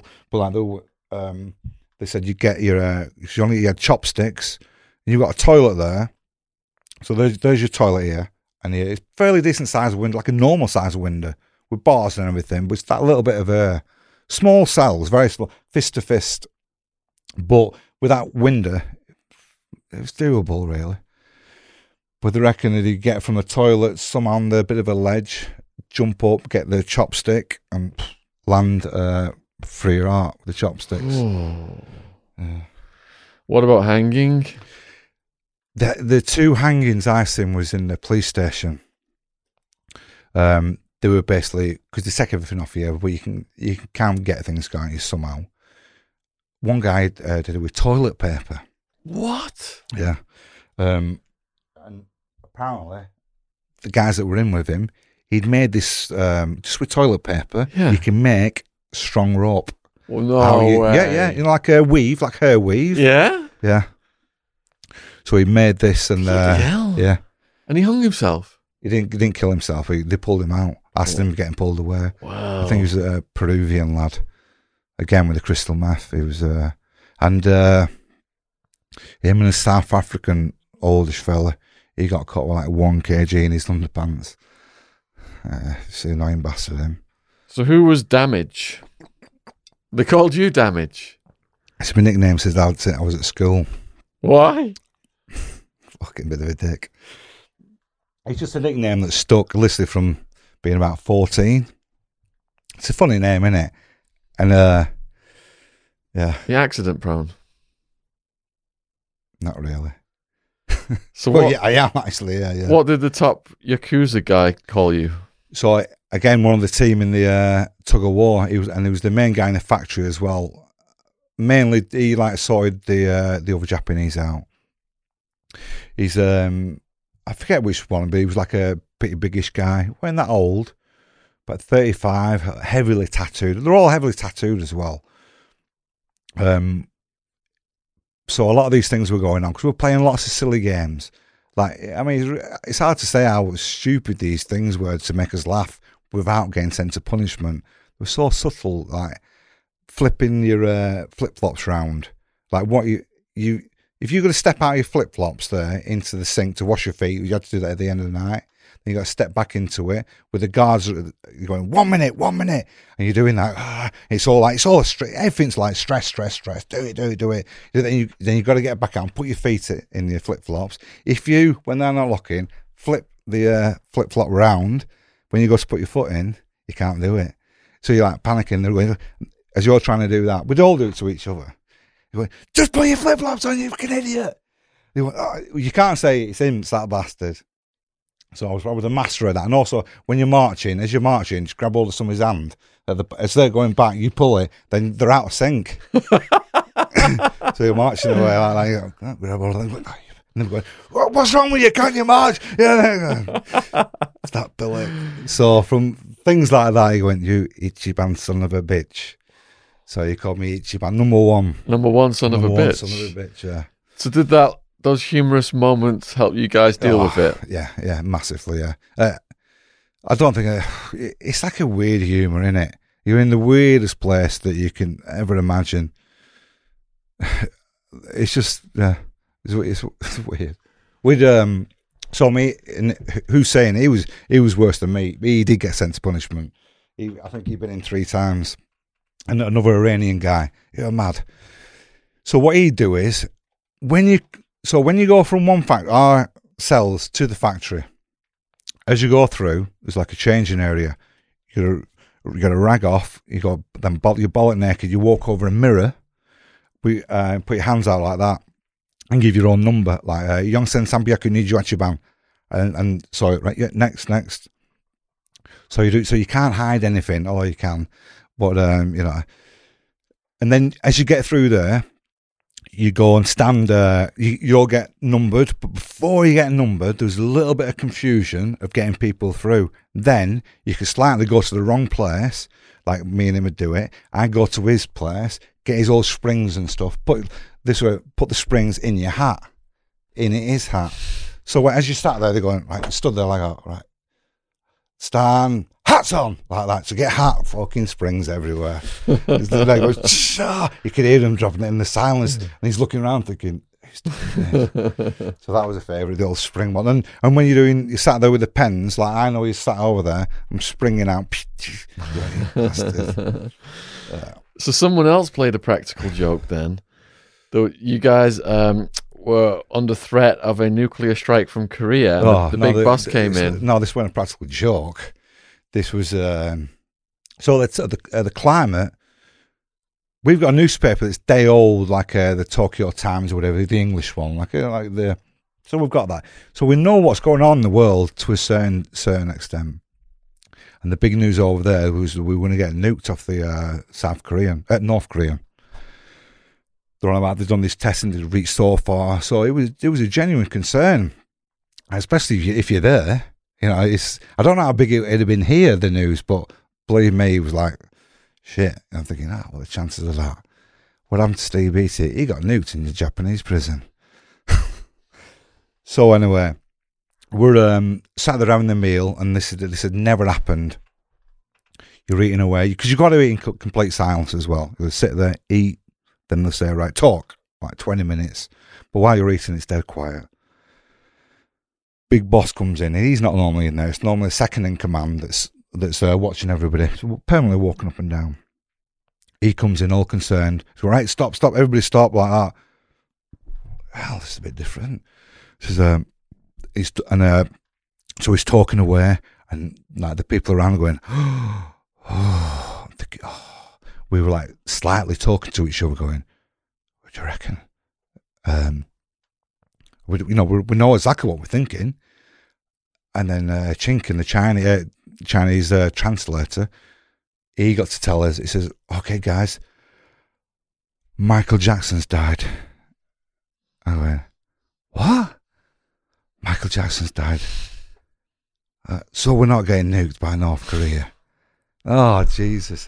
Of all the things to stop, obviously it's used everywhere, isn't it? You weren't there by any chance when that nuclear accident happened? No, that weren't that long after. I think that was in the March, and I came back in July. That was lucky. Yeah. So... My flight, when I was told to come back, the transfer, is when the volcano went off in Greenland or wherever it was. Remember that? Yeah. It stops all the flights. Yeah. I'm thinking, like, what are the chances of all the things to stop me getting back? A volcano in Greenland.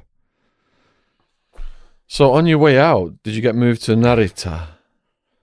I was back to Narita. Back to Narita. Yeah. And what were the cells like there? No, it's the same. Same. No, I went from Fuchu to the airport. Okay. So you had to go back to Chiba? No, that once I'd done the police station, Chiba, training factory, back to Chiba, then back to Fuchu. I was at Fuchu all the way until I got transferred. Oh, okay. So how does the extradition work? Well, obviously that was the main thing. That's all. The big concern. The British are way better than any other country, by the way, and the embassy were really cool. Yeah.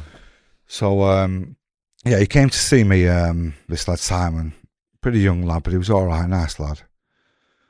You know, like public schoolboy type guy. Sound. He says, "So I've got good news for you." He says, "There's good news and bad news." It says, "Your flight's come up." I'm going, "Oh, no way." He says, I'm going, when? He says, "I can't tell you." I was, I said, "No, can you tell me?" He went, "No, I can't tell you." He says, "But, so the bad news is you've got the most expensive flight that there's ever been from a transfer." And, First class or something? No, just normal. I said, "How much?" So he said, "Over £2,000. Honestly, they said $1 million. I go, yeah, okay. Oh, you have to pay that. I'll pay. Yeah, you have to pay it back. They take your passport away until you pay that. You never get your passport back. So you've got to pay it. But I'm not asked. 2,000, whatever. Freedom. Yeah. And this is one of the hard things, because I said, even though you can't say when I'm coming back, the World Cup, I think it was in Africa, was going to be coming on. And I had got it in my head. I thought, I'm going to be home for the World Cup. I'll be able to watch the World Cup. I'm not even that keen on football, really, but I just wanted to be home to watch the World Cup. I said, "Will I be home for the World Cup?" He went and says, "When's the World Cup?" And I'm pretty sure I said June, and it weren't. It was in July. So I've said June. This was like looking back. I thought, I know where I've gone wrong here. I've said June instead of July. He went, "It could be. Give me the wink, nudge. You're going on for the World Cup." Yes, right. That'll do me. Don't care, as long as I know before the World Cup comes on, I'm off. Time comes by, gets to the World Cup. I'm going nowhere. I'm thinking, oh my God. You don't see him for every 3 months as well. I'm like that. Oh, what's gone wrong? So I'm writing the letters in. What's gone wrong? Obviously, I can't say I thought. And then from then, it was maybe 3 weeks before I did actually go. But then few weeks, there was so long. I proper went. I went from being like fitness freak, as much as I can, to like just walking around. I know I got all my other mates in there saying, "What's wrong with you going home?" So I know I get it. I'm going home, but I was just it's like you can put up with it for so long. It's like because I knew what was going on. I thought I'm done with all this. Do your best and all that kind of shit. I'm going, just get me out of here. It's long enough. Yeah. I think I found with a lot of people it's like a 2-year barrier that you go a bit daft after 2 years, and I was at that daft point. Get me out of here. So how much time had you served by this point? 630 days. 630 days. But, so one of the main guys in the office, when we're in the changing room, I know that I remember this the other day. I forgot one of the reasons why it fucked me head in as well. At night time, we were in the cell. A random officer came to see me. He says, Stephen, tomorrow you're going to be leaving the cell and leaving the factory. I thought, oh, whoa. I said, that's me, I'm off. So I'm thinking, brilliant. I'm buzzing. The day after, we eventually get in there. Because this is when you can speak a little bit in change room. I'm going tomorrow. I said, no, I'm going. I'm going. And with it, as the first break comes in, I haven't gone anywhere. Dinner time comes, and I got the translator to speak to the big boss. I said, I'm leaving today. He's going, huh? I said, yeah, leaving. That guy came to see me last night, told me I'm leaving the factory today. He looked into it, he says, no. He says, you're not leaving. I says, well, who's the guy? Blah, blah, blah. Nobody knows nothing about it. It made me think, I'm all going nuts here, that I've imagined somebody coming. I mean, I'm 100% sure this guy came up and told me that. But as the weeks started going by, you start to doubt yourself, thinking, I forgot. Was that just I'm pretty sure it wasn't. But so when in the changing rooms after this period had gone, the guy says to me, he says, Stephen, so I think this was maybe on a Tuesday. I think he said on Thursday. He's going, Thursday? He's going, shh. I'm going, he says, yeah. He's going, shh, don't say it, no. I went, yeah. He says, but he says, Ashton, tomorrow, you leave here tomorrow. But Thursday, you fly. So tomorrow, where do I go? He went, I don't know. I went, he said, but I went, don't worry about that. So I'm talking to all the land, going, I'm leaving tomorrow. We said the goodbyes and everything. And in the morning, they basically, as you're going out of the room, when you stay there and face the window like away. So I thought, he died to say, like, to a few of your friends, like, see you later. I did do a little bit, but then, they put me back in the nut house for the 5 days. No books, no nothing, no anything. Because I was so convinced this time that he was telling me the truth. There was no way they were going to break me at that point. And then, they eventually came and I was off.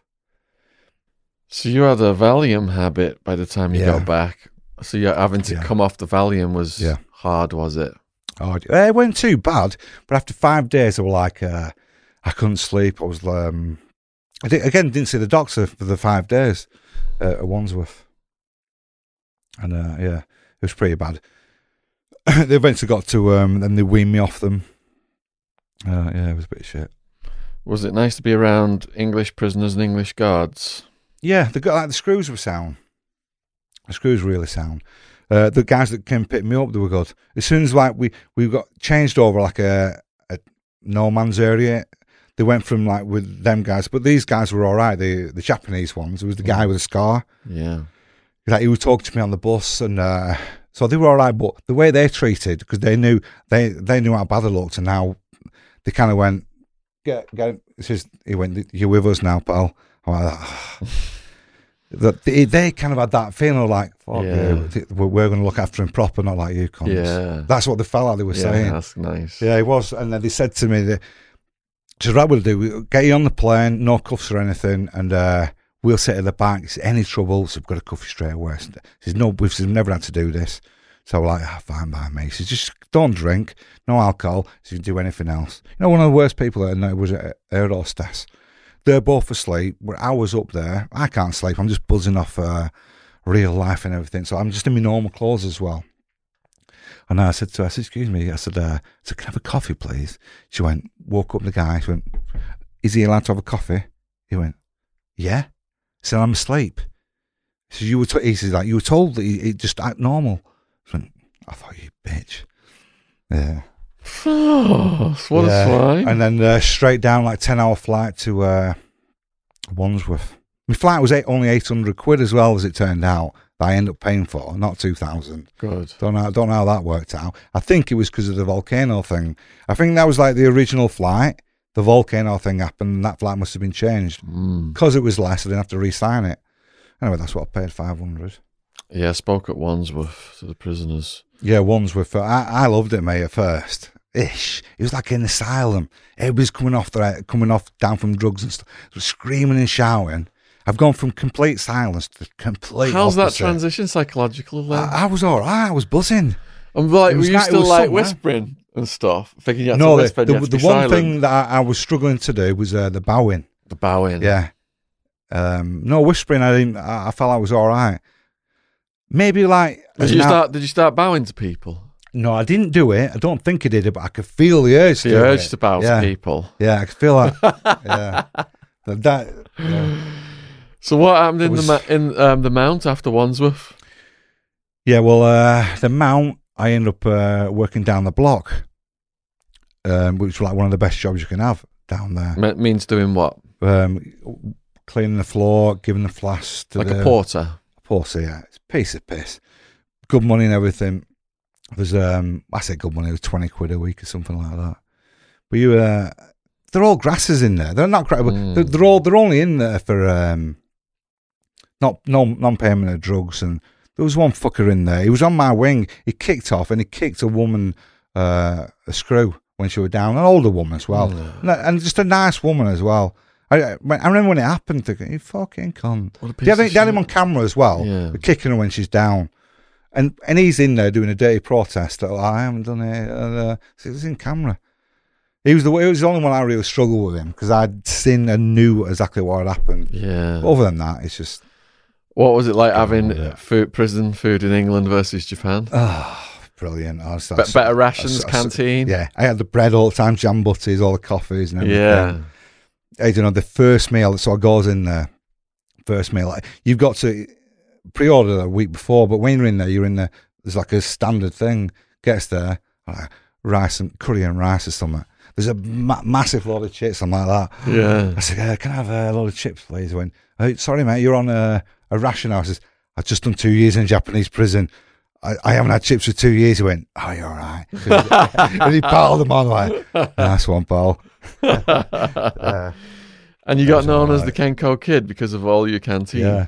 Well, that was because I'm an artist. I do portraits. That was your hustle. Yeah, that was my hustle. I didn't smoke then as well because you can't smoke in there as well. I used to smell like a chimney back then. First day, no smoking, so I just stopped. So there were a lot of pluses like towards like getting fit and healthy. While I was there, I was good 6 months back in the system before I started smoking. Somebody ordered me for a Kenko for the drawing, throw me some burn backy instead of that. I said, don't even smoke, mate. And it was Christmas. That's where. And next minute I've rolled one. So you eventually get moved to the Kirkham Open Prison? Yeah, that was all right. I could honestly live there now. It was that good. I got to be the prison artist in blagged my way around that one. Did you enter the Kersler Trust then? Yeah. Had an exhibition in London as well, Walker Gallery. Fantastic. Yeah, that was good. I got a few quid off them. I got on their mentor scheme. They helped me become an author. All right, yeah. Yeah, they're really good, aren't they? Kersler Trust, yeah. They, for people watching this, Kersler Trust help prisoners rehabilitate by getting the energy channeled into art and other areas. Yeah. Really good people out of London.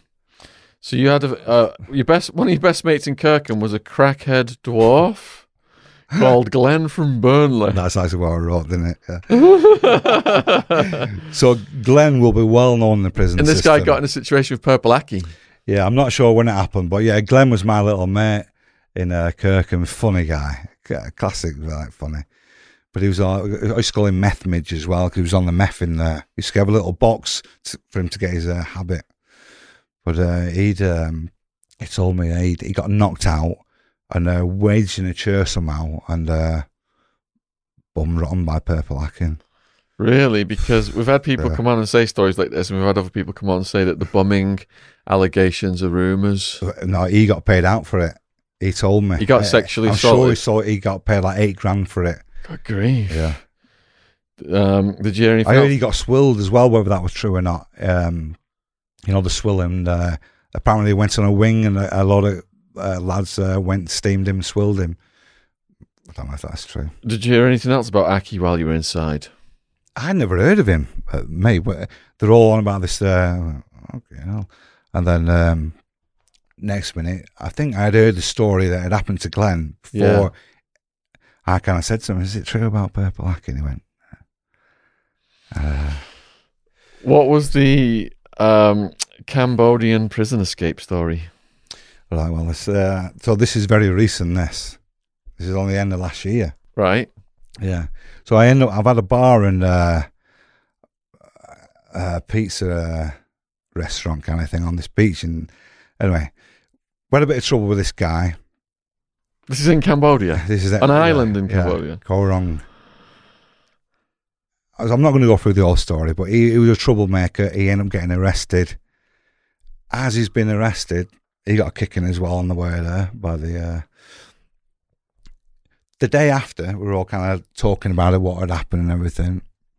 And the little girl in the shop, she's saying, "Stephen, he drink beer next door." I went, No. He's in the monkey house. Now they call it the monkey house over there. Yeah.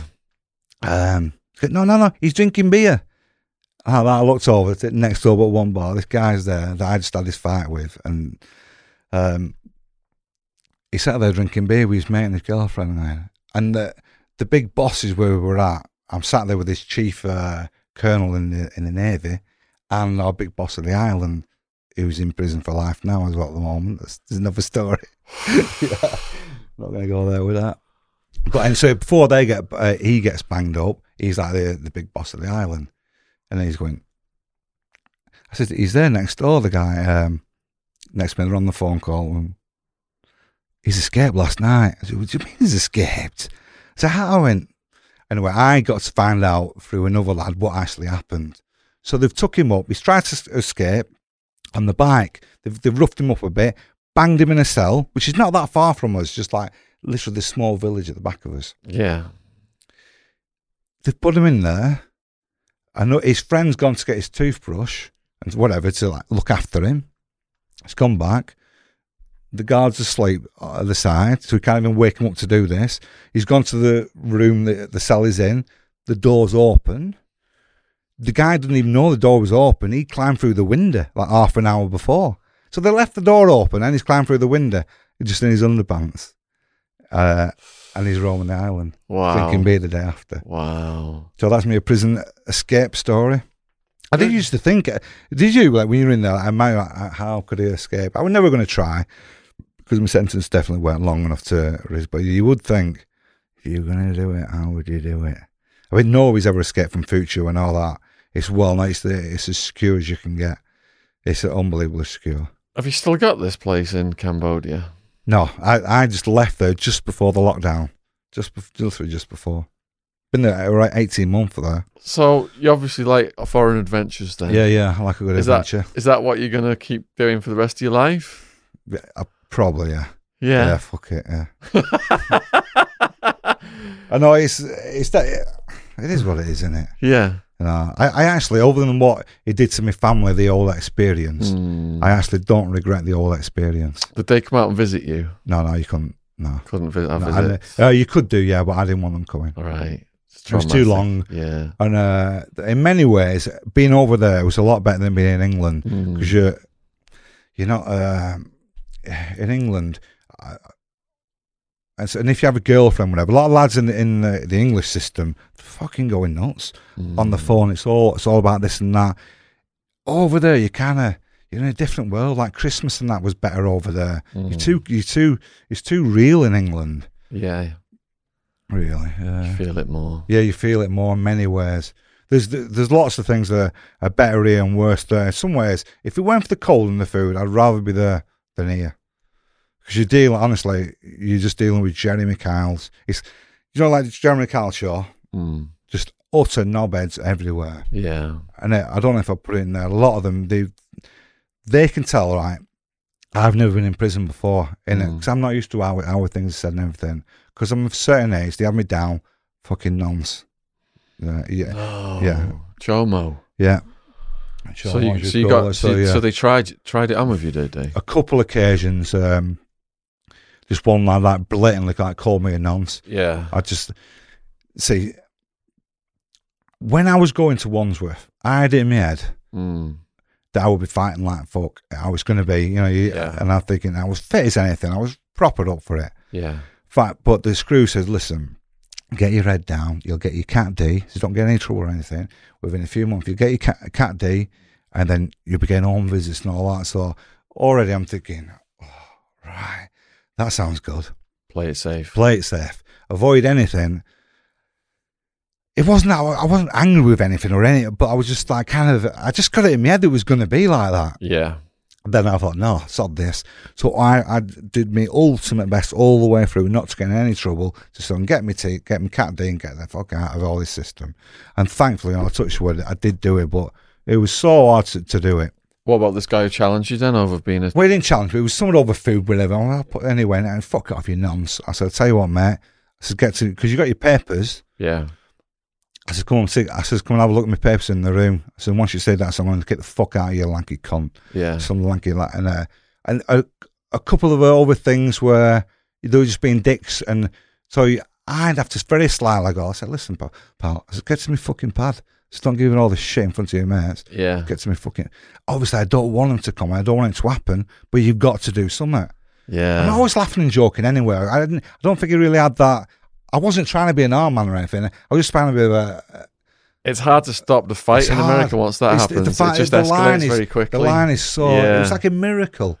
I never got in any trouble. Wow. Really was fine line. There were a couple... Honestly, I remember closing that door like that, going, fucking fuming. I'm just saying, Cat D. Yeah. Just ignore them, just fucking... It's always the scumbags. It's never the genuine... Not one case where they were like, some art guy was thinking, I'm in shit here. I'm going to get done over by... It was just scumbags. Whatever good plans you've got in prison, there's always someone going to try and sabotage it. Yeah, it's a very... Did they just get off on it? It's a very down place, isn't it? Yeah. And it's all blame. Maybe he's got blame, maybe he's blaming you. They won't hold their hand up and say, yeah, I fucked up. So, Steve, is there anything you'd like to say to people watching this in conclusion? Perhaps young people who attempted to smuggle drugs around the world? Yeah, good luck doing that. No, it's up to you. We all know the down. It's not a shock that if you smuggle drugs, you get caught. You're going to fucking prison, aren't you? Yeah. So, no, actually, the main reason why I wanted to do it was so much little information for the families of. So for all my family, whatever, nobody knows what's going on. You can't find what's going on. As much as I'm writing letters saying, "Don't worry about it," it's just like. There's no violence. There's no this and that. It's just strict. I'll be fine. But nobody really knows what's going on. Yeah. And there's no way of finding it. There isn't any way of finding out what's going on because it's so high level secret. Mm-hmm. So even though there's only maybe three, four, maybe two that are in the British that are in there, but they will be there now. God forbid. But their families can they can get hold of me and somehow, and I can maybe reassure them more. What's your preferred method of people contacting you? This is trouble because I'm not. Is it an email address or do you have a Twitter or Facebook? We could put all of your links below this video, whatever you want. Well, we'll sort it out after because I'm not very. Sort it out after. You're not onto social media very much. Yeah. Do you have a book coming out? No books, no nothing, no. Been given this book. Thank you very much, Sean. No, I have thought when I was in there, I actually wrote 3 stories because when you're sat there on this thing, you're doing nothing but thinking. You've got so much time to think. Yeah. So I actually wrote 3 stories. And I'm not going to do anything with, but it's just a way of passing the time. Yeah. I'll tell you another book that actually was that got me through is Papillon. Oh man, absolutely brilliant. I'll tell you what. Read it twice. But I've read it twice, luckily, before. Not that long before. Yeah. When I was in the isolation. Yeah. Do you remember how he did? Because he did like 5 years in that isolation. So me, after a few days, I'm thinking, right, I remember how Papillon got it. He basically closed his mind off and went to these fantasy worlds like a story. And I basically did that. And I tried to think to myself, look, I'm fine actually. I'm pretty healthy. I'm only going to be away for a couple of years. And I think of all the stupid things I've done in the past and all what I've got to come. And so I'll be imagining these stories and going through like living a fantasy world in your head. And in the film, he kind of showed it, but in the book, there's a lot more. So you basically got to you got to make a world up that's going on. Yeah. And I was so grateful for that way of thinking. Well, books got me out of there. And also, when you read about other prisoners' experiences, like the Russian Gulag, Ivan Denisovich, it makes you feel like you're blessed, really. The first time I did the successful one, do you remember the book Damage Done? Oh, Warren Fellows, Thailand. Oh, the guard brutality. Yeah. So obviously, what's my nickname? Yeah. When I was going through the airport, I was setting off through Bangkok. I remember thinking, it was always there. I thought, don't look, I don't want to see that book, The Damage Done. Yeah. And as I'm going past, I thought, I've got to have a look. I just looked over, books there on the top shelf, Damage Done. I thought, oh, fuck. Anyway, thankfully, that time it wasn't what it was to be. Yeah. Yeah, so, overall, I actually think that their system in many ways is right. Mm-hmm. Because nobody's wants to go back there. Yeah. You're not massively treated that bad. It's just mentally. Psychological. But also, like a few years on, I'm looking in a different way as well. Mm-hmm. It does, but when you are there, it's bad, but it's doable. Yeah. It's brutal. You've got to be positive, no negative shit, and it's all about you're going to be right, and not trying to beat the system. English prison, complete opposite, is full of losers, isn't it? Really, and if they buzz off it, don't they? It's nothing for them. It's completely wrong. Say like somebody's done something to a member of your family, you would not want them going into an English prison here because they're tossing it off with their mates and piss. They go in there. They would have time. There's no canteen as well in there. There's no extras. There's no, you name it. There isn't it. Yeah. There literally isn't. You get a film comes on twice a week after 6 months being good. Yeah, you get like after 3 years you get an extra film. There's like level of badges, white, yellow, red and blue, and it's yeah, so, well, I can go on forever about how strict it is, and it's not something you could ever truly imagine unless you're there, sat in that cell, thinking of what you're in, the shit you got in. It's impossible because you're not in there, you're not in that set. You can go and sit in that room there for an hour, and you've just end up being bored. You don't get bored in them situations because your head's too fucked. There's too much shit going on. A woman wrote to me while I was in prison, and her brother was in prison in Japan, and she said that he was subjected to an anal cavity search with a glass rod. In Japan? Yeah. Did you ever hear anything like that? No. Might not have been the place you were at then. No. All right, so people watching not. this, we'll put some kind of contact detail in the description box for Steve, and please let us know in the comments what you thought of this video. Huge thank you to all the new subscribers. Subscription logos in the bottom right-hand corner. Huge thank you to people who donated as well, so we can film these in the podcast studio with James and Joe, our cameraman and sound engineer. Sorry, Sean. Yeah, go for it. The Prisoners Abroad. Yeah. I don't know if you know about them. We'll put a link down in the description box to Cursed Trust and Prisoners Abroad. Both charities helped me and Steve. And Yeah, it was huge- Prisoners huge Abroad lad. who entered my short story Into the Curse of Trust, which won the award, which got me on the mentor scheme, which led to me becoming an author.